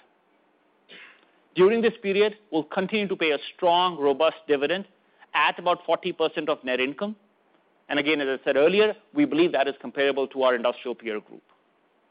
The excess cash will be used to do bolt-on M&A transactions, and these transactions are typically accretive by year 2 and buy back shares. And both these actions should drive EPS growth. The other thing that will drive EPS growth is a tax rate. So we'll start with about a 33% tax rate. That is higher than the 21% that we have in the U.S., driven by a few things. Profits that we generate in jurisdictions that have a higher tax rate than U.S. Cash deployment needs in the U.S. 80% of free cash that we generate is outside U.S., but most of our capital deployment needs are in U.S. Interest payments, debt repayments, dividends. And the cost to repatriate that cash adds about 2 to 3 points to our tax rate. And the rest is due to state tax payments and provisions of the U.S. tax code that make some of our foreign tax payments undeductible. Now, we fully recognize that a 33% tax rate does not reflect the optimal tax rate for a standalone Otis. And we've already initiated several actions to reduce this tax rate. Optimizing our value chain, deciding what activities need to take place in which part of the world from a business perspective, and as we do that, reducing our tax rate. Offshoring the debt, placing the debt where our cash is generated, not only reducing the need for repatriation of cash, but also to reduce our interest cost. And taking full benefit of the tax reductions that are available in jurisdictions outside U.S. That is not something we do today. Some of these actions will be more near-term than others. And we will provide additional details on this downward glide path of this tax rate during our quarterly updates in 2020 as we understand the benefit and the timing of some of the actions that we are taking. But reduction in tax rate will be a driver of EPS growth over the medium term. So let me wrap by spending a couple of minutes on both our 2020 outlook and medium-term outlook. So we're guiding to 2020 earnings growth of between $60 to $90 million, driven primarily by the improvement in our service business, higher volume, better pricing and mix, and continued benefits from productivity. Our new equipment business will grow, and we will drive material productivity this year. But that will get offset by the pricing pressures that we saw in North America in 2019 that led to a lower starting backlog margin. And the investments that we are making in R&D to bring the next generation of products to market. At actual FX, we think it will be about $40 to $70 million because we're penciling in about $20 million of FX headwind, and you can see the euro and the renminbi assumptions that we have made to get to the $40 to $70 million of growth at AFX. We've assumed in this outlook that our factories in China will be back online in March, and the impact from coronavirus is fully mitigated during the year, with negative Q1 performance being offset in the remaining 3 quarters of the year. As we get into the medium term, we believe we can drive revenue low to mid-single digits, grow operating profit at mid-single digits or higher, with 20 to 30 basis points of margin expansion. Operating profit growth combined with a lower tax rate and reduced share count should drive high single-digit EPS growth. We'll continue to drive robust free cash flow between 110 to 120% of net income, and we'll deploy that for the benefit of our shareholders. Now with that, let me ask Judy to come in and make some closing remarks, and then we'll open it up for Q&A.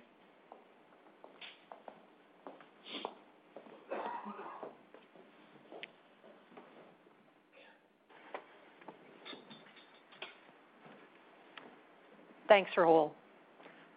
Confidence.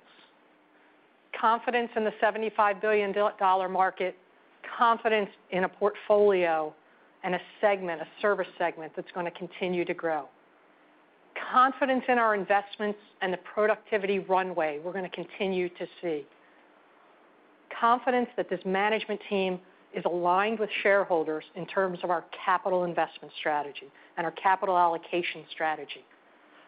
We are looking forward to early April because we believe we have the iconic brand known throughout the globe with the largest portfolio, with proven performance, with investments in both new equipment and service that will pay off for many years to come.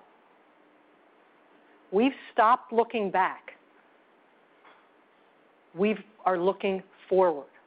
We're looking forward to leading this company into the future and aligning ourselves with you, driving EPS growth, earnings growth, top-line growth, and margin enhancement, all while we're serving customers and the traveling public every day. We do this with the strength of our organization, our 69,000 colleagues that we turn to. We do this with a recurring sales and a recurring revenue model that's predictable. And we do this with conviction that we will move the world. Thank you.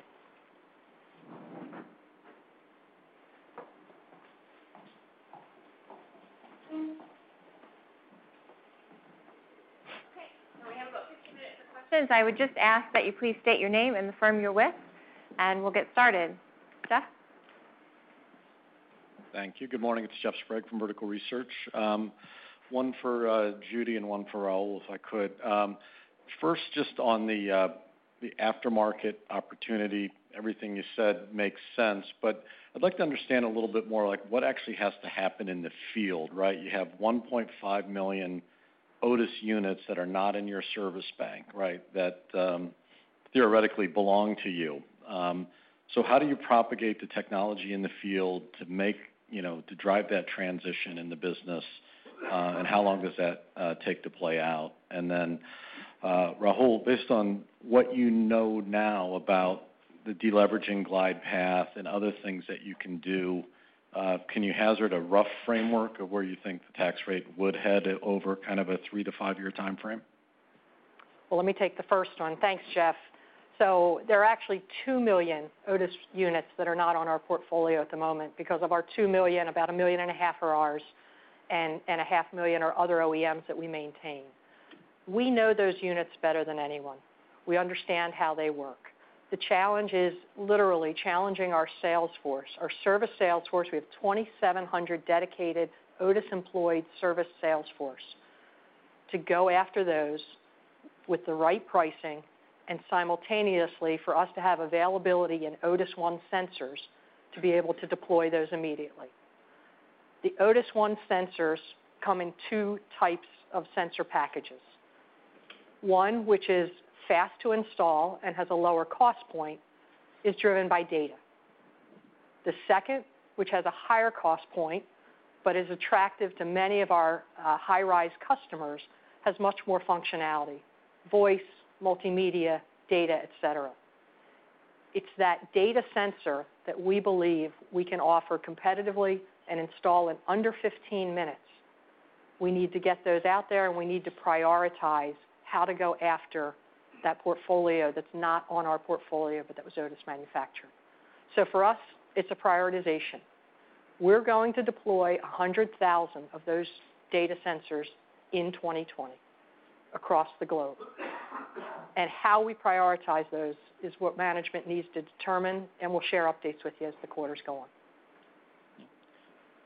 So Jeff, I thought you touched on capital deployment and tax. So on capital deployment, I think the strategy is absolutely clear. I think there's no ambiguity in our minds on what we need to do on capital deployment. We have to repay $500 million of debt in this year and next. Dividends, we've kind of spoken about 40% of net income, which we believe is the right ratio because we do have very steady, predictable free cash flow. So we want to make sure that we share that with our shareholders. And the rest is between M&A, which is kind of bolt-on M&A that we typically do, and buyback. So that part in our minds is absolutely clear. Now, the tax piece, again, as I said, there's high degree of confidence that will work this tax rate down. I listed some of the actions that we're taking. Lots of management team is working this right now. And again, I can spend a lot of time on what on the near-term opportunities that we see. Taking full benefit of the tax reductions around the world. I mean, just the fact that as we are digging under the covers, we're finding that we don't do that today, right? So, and again, part of that is just having greater focus. Otis's tax rate was not optimized under UTC, so as we're working it, we see clear opportunity. In terms of the timing and the number, I hesitate to give that just today. We just started this project, a couple of months ago.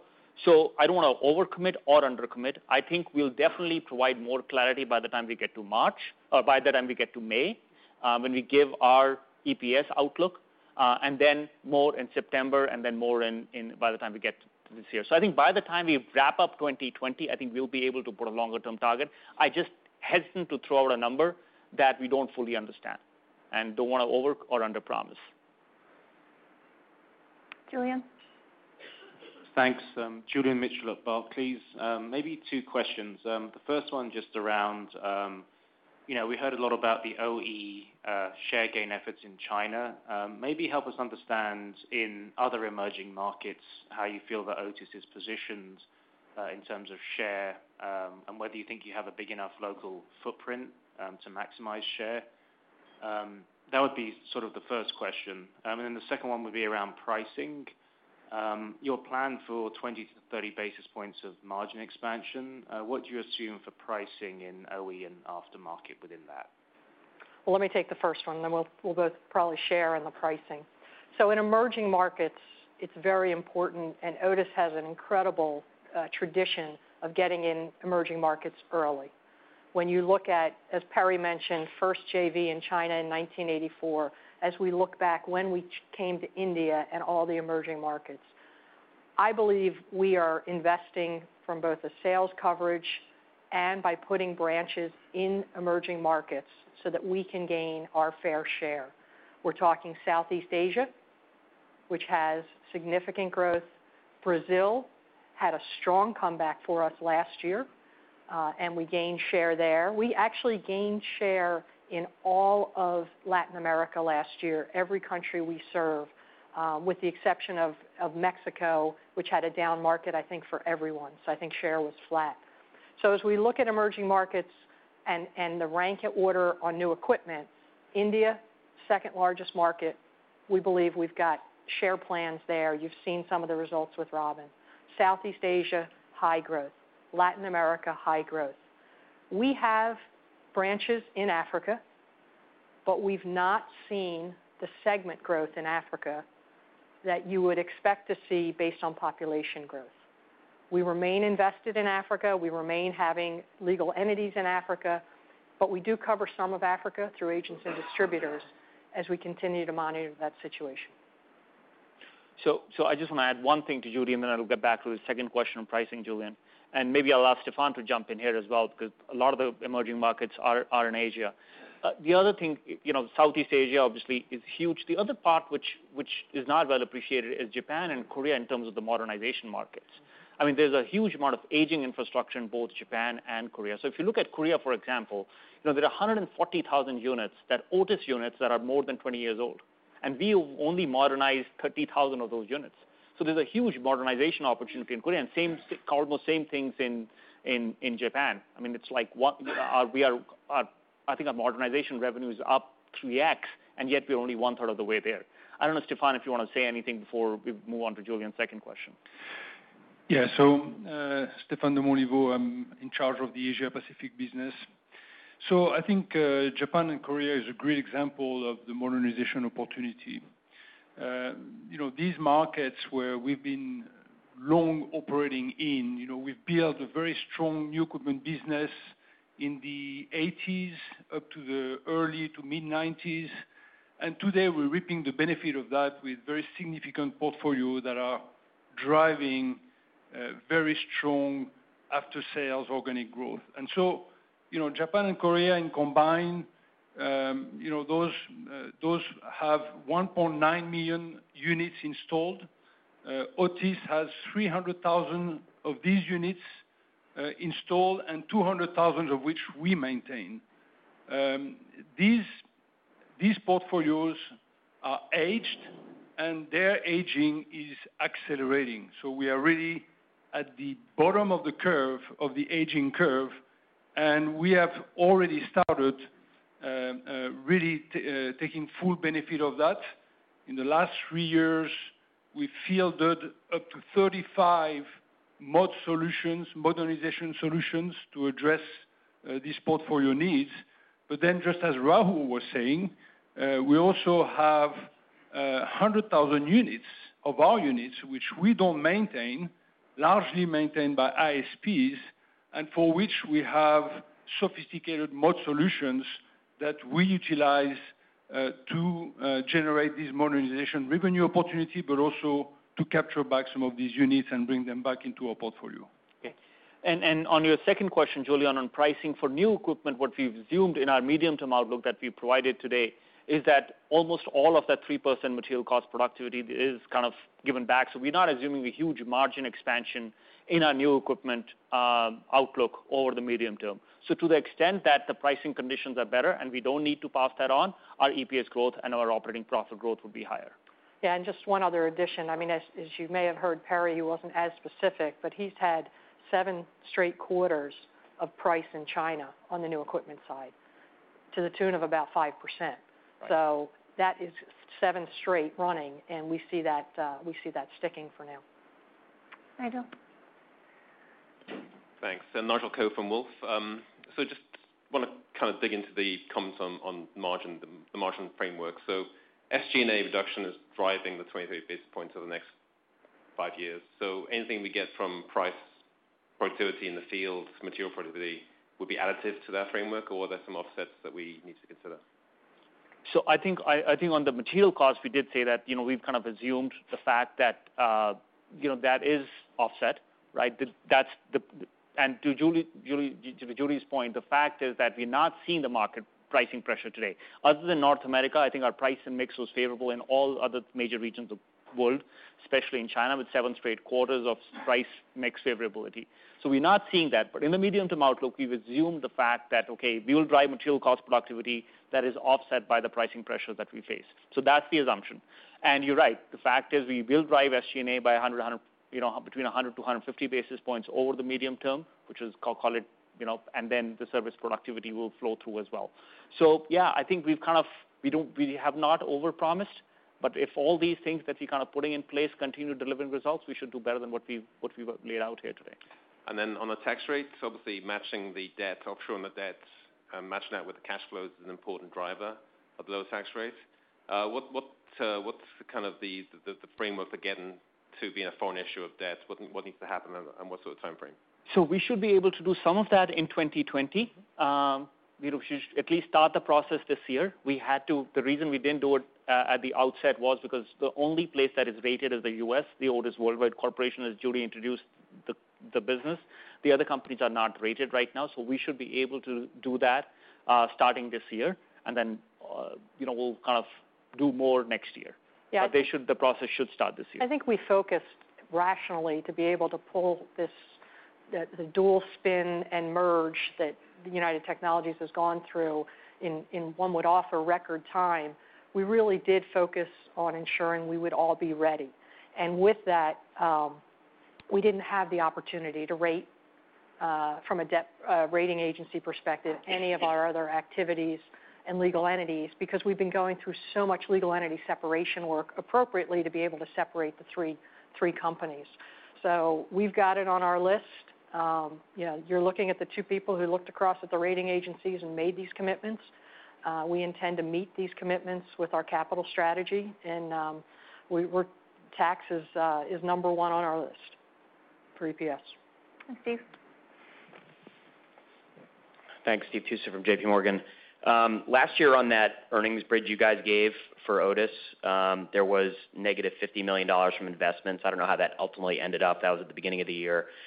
You said your R&D is at, a comfortable level, but you have a bit of a headwind dialed in for next year. What's the kind of the rough number on that investments part of the bridge for 2020? So our investments are kind of steady state. There's a little bit of step up in R&D. It's about 10 basis points, Stacy, between you saw that on Julie's chart. There's a little bit of, we're going from like 1.5 to 1.6-ish% of revenue. Stacy can correct me if I'm wrong here. But we are reaching kind of steady state investments levels. And the fact is we're not expecting a big tailwind, Steve. But the fact is we feel that we should maintain this level. And then back to Nigel's question, I think on kind of what is the kind of commodity cost? Is that a headwind or a tailwind, or it seems like with your productivity, it's actually could be a bit of a tailwind on its own. Commodity costs. Commodity is difficult to predict, and Todd's here, he can jump in. For 2020, commodities are kind of flat at this point. We've not assumed a tailwind or a headwind for 2020. Commodities are behaving themselves. But as you go into the medium term, we don't know that. But the 3% that we're targeting is gross. So if there is commodity headwind, that will eat into that. And if there's tailwind, it will contribute to that. So you guys guided last year to I think $25 to $75 million. You beat that. You were above that. I think 90 million plus. 97. Right. So I'm just struggling with $60 to $90 million this year. What's worse year over year, in this bridge? Because it's not investments, it's not necessarily commodities. Is there something that we're missing that's actually more of a headwind? I know there's a little bit of corporate cost, that's going up a little bit, but it doesn't seem like there's much that's going really against you relative to 2019. The new equipment growth, Stephen, is lower. I mean, last year our new equipment growth was up 4%. This year we guide, with China getting flat, we're guiding to about 1% growth on new equipment, or it's kind of low single digits. So that's the difference between that's working against us. So new equipment is not going to contribute as much as it did last year. So it's the volume side, which it's is the volume side, whatever, $1 million. Yeah. Okay, great, thanks. But I think last year we started with 25 to 75. We did better. This year we're starting with 60 to 90, so we'll see where that goes. And is that SG&A target back-end loaded, or are you pretty consistently going to be able to work that down?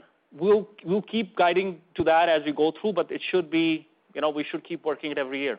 Okay. Judy, no, I agree. I mean, we've talked as we set this out and as we briefed our new Otis board that, we're talking 20 to 30 basis points of margin expansion every year, reliably, and SG&A going, the opposite, every year reliably to get to that 100 to 150 basis points.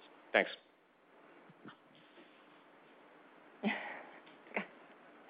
Nathan's there, so. Thank you. It's Sheila Kahyaoglu from Jefferies. Judy, Raul, you mentioned margin expansion in your comments, and you talked about field productivity, SG&A rationalization, and commodity costs. Those are some things we've known about Otis for a long time, and they've been standard. But what do you think are undiscovered opportunities as a standalone organization that we didn't know within UTX as a combined company? On material costs, Sheila? No, all three of the opportunities you mentioned. Again, I'll let Judy comment and Todd's here. I honestly, Sheila, I just keep coming back, and I was talking with some people at the break. I just think it's a question of focus. I mean, I really do believe that as we are spinning to become our own independent public company, there is greater focus and that there's a greater need to drive performance. So you're right, the opportunities have always been there, except the fact that there hasn't been as much of need, I would say, to deliver.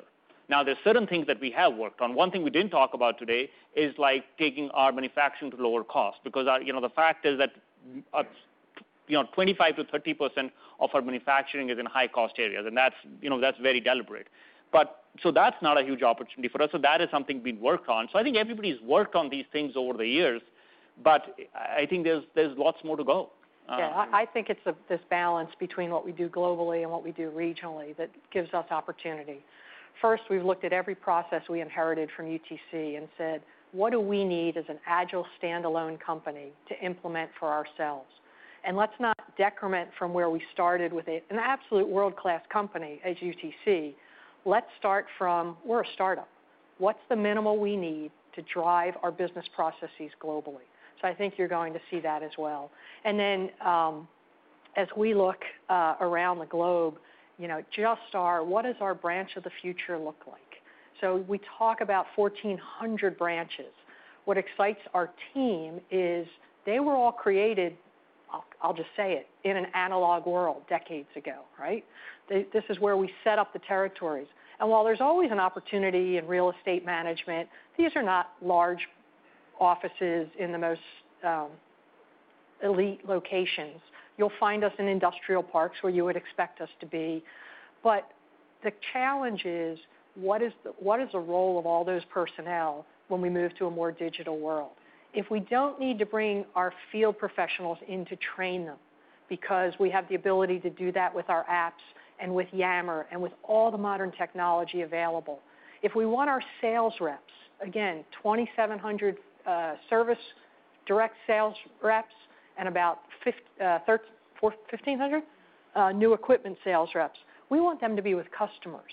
We don't want people gathering. And if we are truly driving a shared service in a back office hub in Bangalore, a tremendous amount of the work that's happening in countries won't need to be done in countries in terms of payments, in terms of collections, et cetera.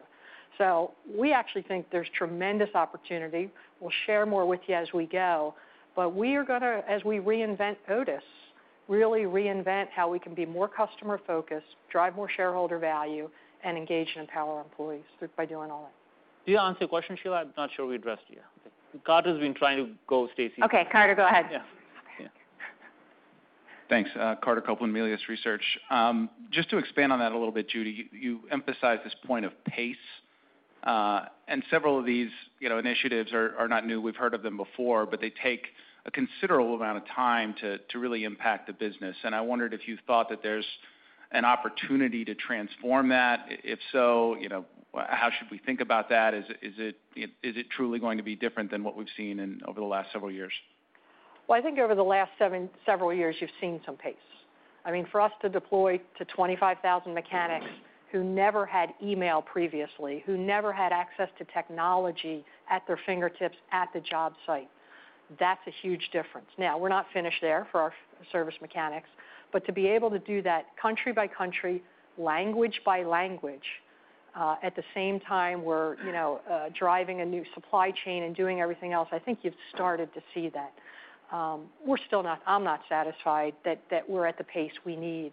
The challenge, one of the challenges, we think it's a great opportunity to have the scale and reach, but you also have to obviously win change management and win the hearts and minds of all of our personnel throughout the organization. So I think you'll see, again, with 100,000 units going out in addition to the 400,000 we already have connected, that doesn't count the customers who actually want to compensate us for the multimedia Otis ONE solution that'll become a subscription service. I mean, we are ready to turn the page and to really drive the pace. Now, we're not going to risk life safety. Let me be really clear. We understand the business we're in. And when there's a decision that drives performance of our equipment, absolutely out to, I don't care how many decimal points, every decision is going to be taken with the right speed. But so much of what we do doesn't take that same approach and doesn't require that same level of real discipline and rigor. So we're going to try. We're going to do, value propositions. We're going to try pricing where we can and see what the market will take. We've come up with these modernization solutions because the mod market moves at a different pace. So I think you're going to see a lot more when we're focused. And I can tell you we're focused. Yeah. Just let me throw one soundbite out there, which to me was just fascinating. So I was, looking at this Tune app that Robin shared earlier. So our use of Tune app went from 16,000 users in 2018 to 266,000 users in 2019. So you can think of talk about pace, and Judy spoke about the deployment. So as we're deploying that, I mean, if you think if this app saves 10 minutes every time a technician uses it, you can just multiply that by hours and the dollars. So there is pace. I mean, the fact is it's up. Same thing with the parts app or the upgrade app, right? The upgrade app. I mean, the revenue is up 2x. I mean, it's $100 million a year now that is coming through this upgrade app.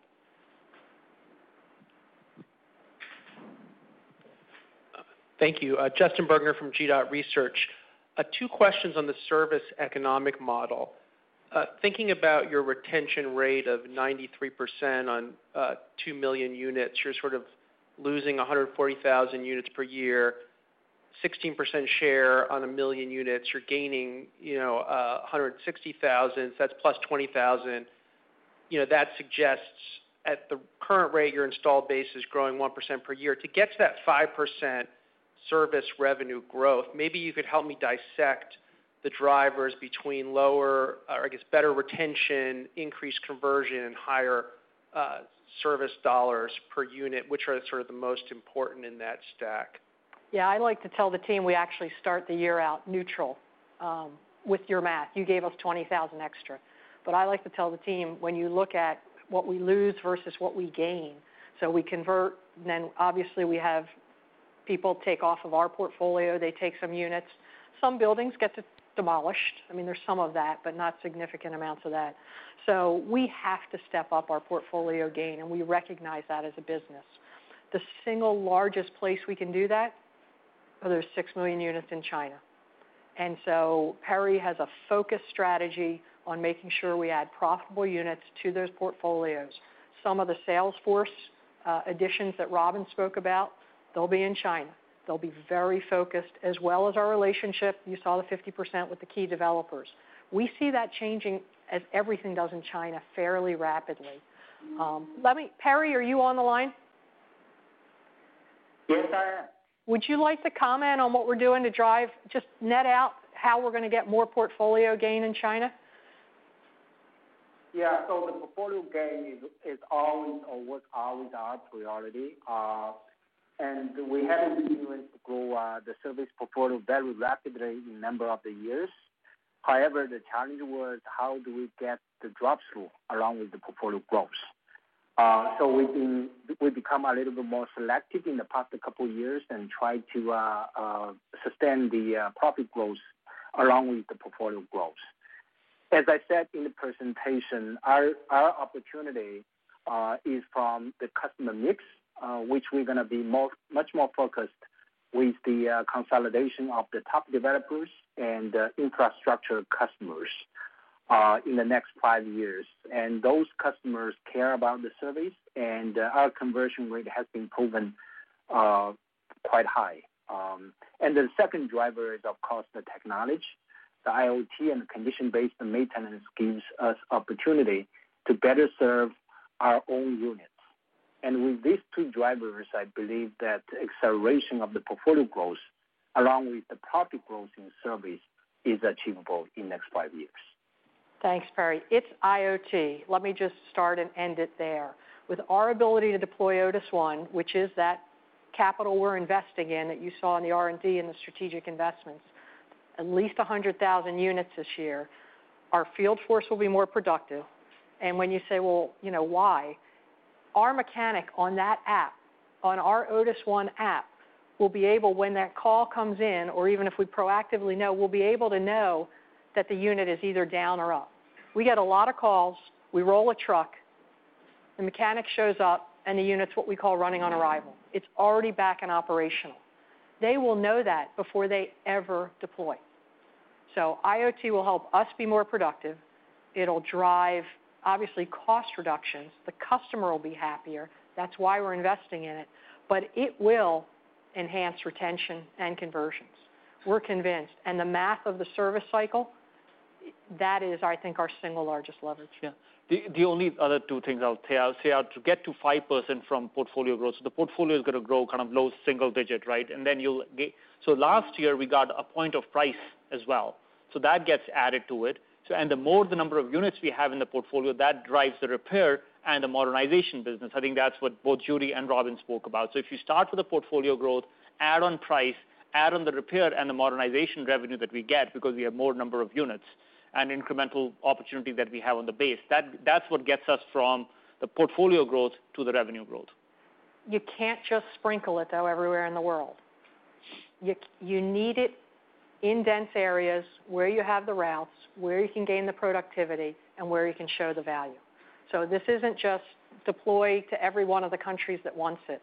This is a focused deployment on where the cost pockets are as well as where the density is. Thanks. I had a second question, but I'll get back in the queue since that was a long one. Hi, it's John Walsh with Credit Suisse. Maybe first just a clarification question. You talked about the 85,000 units that are deployed, that are connected. How much of those units are you actually generating paid revenue on today? I don't know if I missed that number earlier.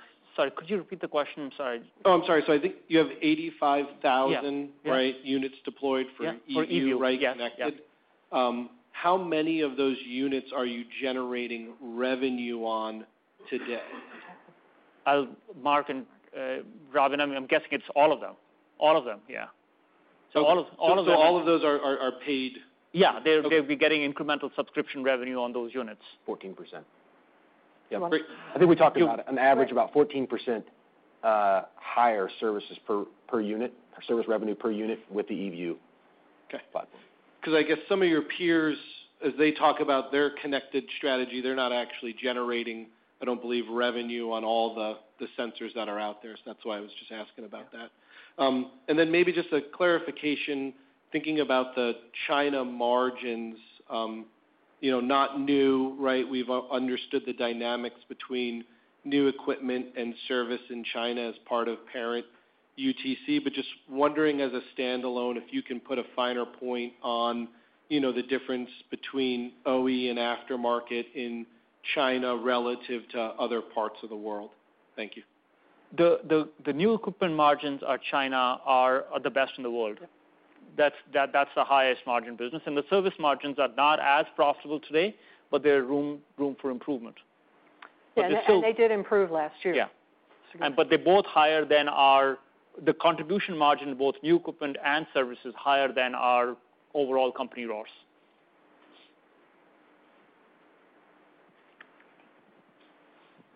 Thank you. It's Deane Dray from RBC, and maybe we can still stay on that the China topic.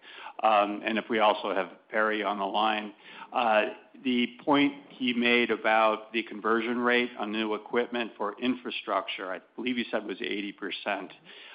Do you consider yourself to be the strongest in that segment? What about commercial and residential, and what were those conversion rates?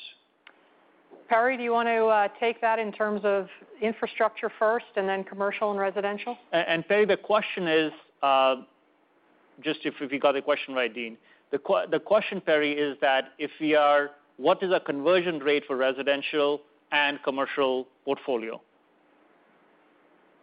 Yeah, so that is starting with the infrastructure. Those infrastructure, our customers is always the government or state-owned enterprises. And they serve the public, and they want to ensure there's absolutely no risk in maintaining those units. And that's why our conversion rate is even higher than 80% at this point.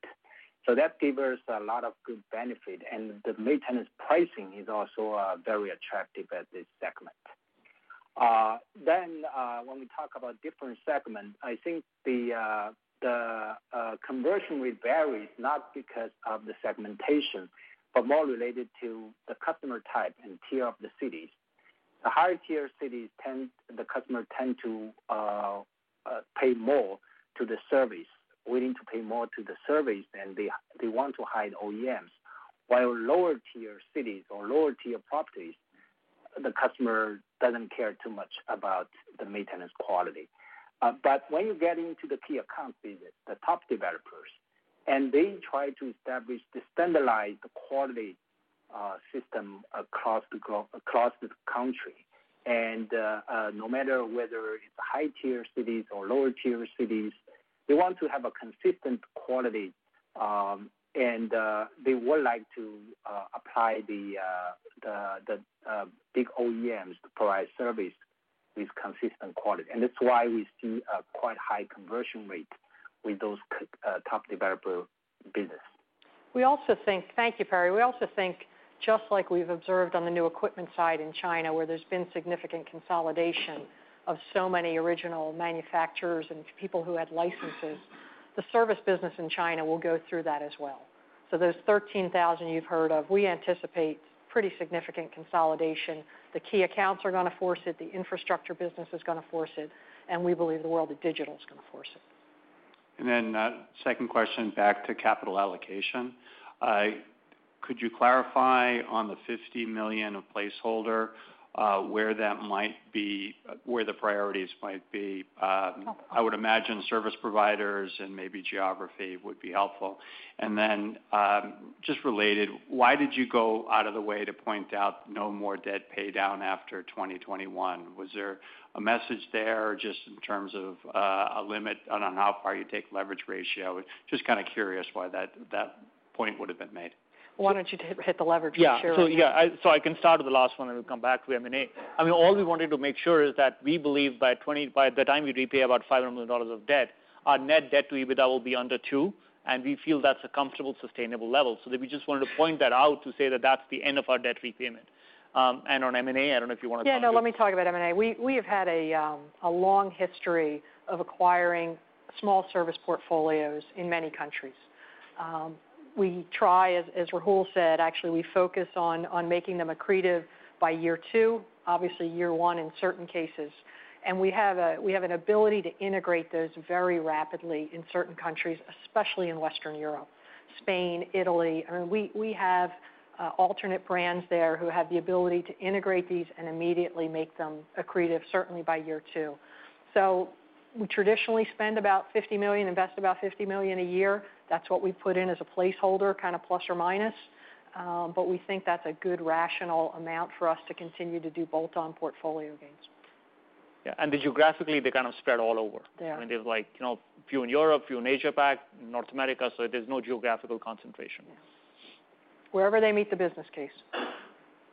Rob McCarthy, Stephens. On Robin's presentation, slide 24, I was struck by the increased sales coverage there.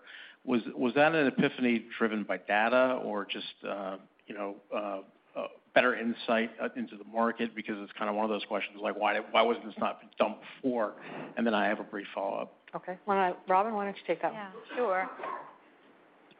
Yeah, I think we've definitely been spending more time trying to understand better our coverage in each one of the markets, especially the markets that have been growing significantly. So that's really what's driving that, And look, I think at the end of the day, when we look at our sales organization, keep in mind that we go through channel partners as well. So it's this combination of really trying to understand what part of the market they're covering properly, what part we need to cover, and then again, also how do we drive efficiency in our organization. Okay. And as a follow-up to that, just given you have a lot more data at your fingertips, you're making a lot of investments in technology, you have probably a Otis operating system or the ACE variant or whatever you want to call it. Do you think you're getting better line of sight for predicting the market and predicting kind of your financial outlook over the near to medium term? Do you think that's changed over the last 5 years? I think the data that we're getting is I think the data that I think all the speakers spoke about was more on the data that we're getting off the elevators, right? And that's definitely, we spoke about all the efficiency that's driving. Perry had that, fewer visits, reduced time per visit, all that. And that's definitely helping us ensure that we continue to drive, field productivity. In terms of predicting our, future and how that looks like, the markets are more stable today, both in China and Europe. I mean, if you look at China, and I think, Perry touched upon this briefly. I mean, if you go back 10 years, the top 10 players had 70% of the market. Today, the top 10 players have 90% plus share of the market. So definitely the environment is more stable. That helps us predict our performance. Our service recurring revenue base, that continues to grow. So we have that. So it's marginally better today than it was a few years ago. So we feel a lot more confident in our outlook as we stand here. But, it is subject to market conditions. And I think we're competing with other public companies who have who are not exhibiting irrational behavior in the market. Yeah, Jeff. Just sort of a product-related question, if we could. A number of your competitors talk about modular. I don't know if you have that or what your plans are there. And then on the flip side, SkyBuild, how meaningful is that to kind of your business proposition, and is that a product that's competitively out in front of others? Yeah, on modular construction, we really do believe that will continue to grow and be a contributor in the future. We actually have entered into a strategic relationship with a company in Germany where they actually form the concrete in their factories. We populate certain certain parts of our solution, certain elements of our solution, obviously not the guide rails and certain things you must do in the hoistway. But as they're getting that hoistway ready modularly, we're actually doing it in a more controlled environment versus where the majority of our final sell-off and installation takes place, which is in the field. We do about 10,000, any given day there's about 10,000 installations going on somewhere in the world in Otis. And so any of that we can move to a less dusty, externally, environmentally exposed is in our interest. So we're trying that right now in the heart of Europe to see what we can learn from that. It gives us repeatability, and we think that's the way of the future. And as we go to a more common product platform, you heard Perry talk about it in China, that he went from 16 to 5. We're now taking that China success and replicating that common platform in other parts of the world. And I think that's somewhere we're catching up to our competition, to be quite transparent. So that was on modular. The second was SkyBuild. Yeah, so SkyBuild, it's an incredible value proposition, but you need a developer who has vision and is willing to do things differently. Our SkyBuild basically has a hydraulic piston that overnight, when you're not using the elevator, pushes it up a floor. And I think you may have seen that in the video we showed at the break. It is a great value proposition we found to be a tiebreaker when we're going up against competition in some of the most iconic new jobs. That plus our super group, which we can talk more about at another time, and we'll be happy to share more information about on how we're doing dispatch differently as well. So I can tell you that the SkyBuild is not, it's now being deployed on several continents, so it's not just one city. You can see it in London, you can see it in the US, you can see it in lots of places, but it's not at a substantive level yet. It helps us probably break close to a tie because the value proposition is so strong, but you won't see them in lots of cities yet. It's something new our sales force is learning about, and we bring a lot of customers to the current installations, and then they become believers. Okay, Nigel? So digging a bit deeper in the weeds here, so non-controlling interests account for a chunk of change. Can you just maybe run through where your major minority interests are? I know Spain and China would be big markets, but where else would that be? Is there a path to maybe gaining control, so maybe a bit more M&A within kind of the Otis brand? And what kind of cash payouts should we expect from these entities? So are you asking where our minority partners are? Okay, so you named the two largest ones. And then as we look, we've got several others in the Middle East, Kuwait, UAE, Saudi, and Qatar. And I believe that they all total, you saw in the Form 10, to about $150 million. But Zardoya Otis and our two China JVs are probably 80% of that. 80% plus. Any thoughts to high interest that control those entities? I mean, the question is I think we're very happy with our JV partners right now. We're very happy with the relationships that we have. So yeah.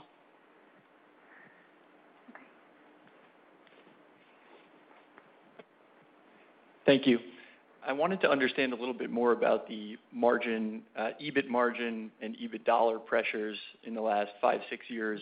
I think we know, the company's discussed at length. There have been a few buckets of pressure. FX has been one, R&D step up, and then, EMEA service and China.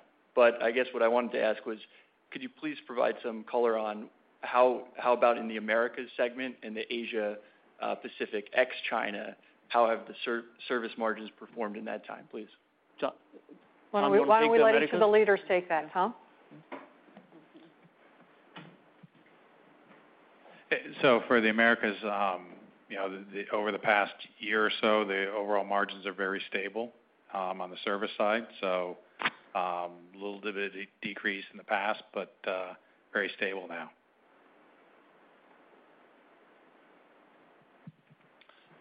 So Asia Pac, I would also characterize our service margins as stable.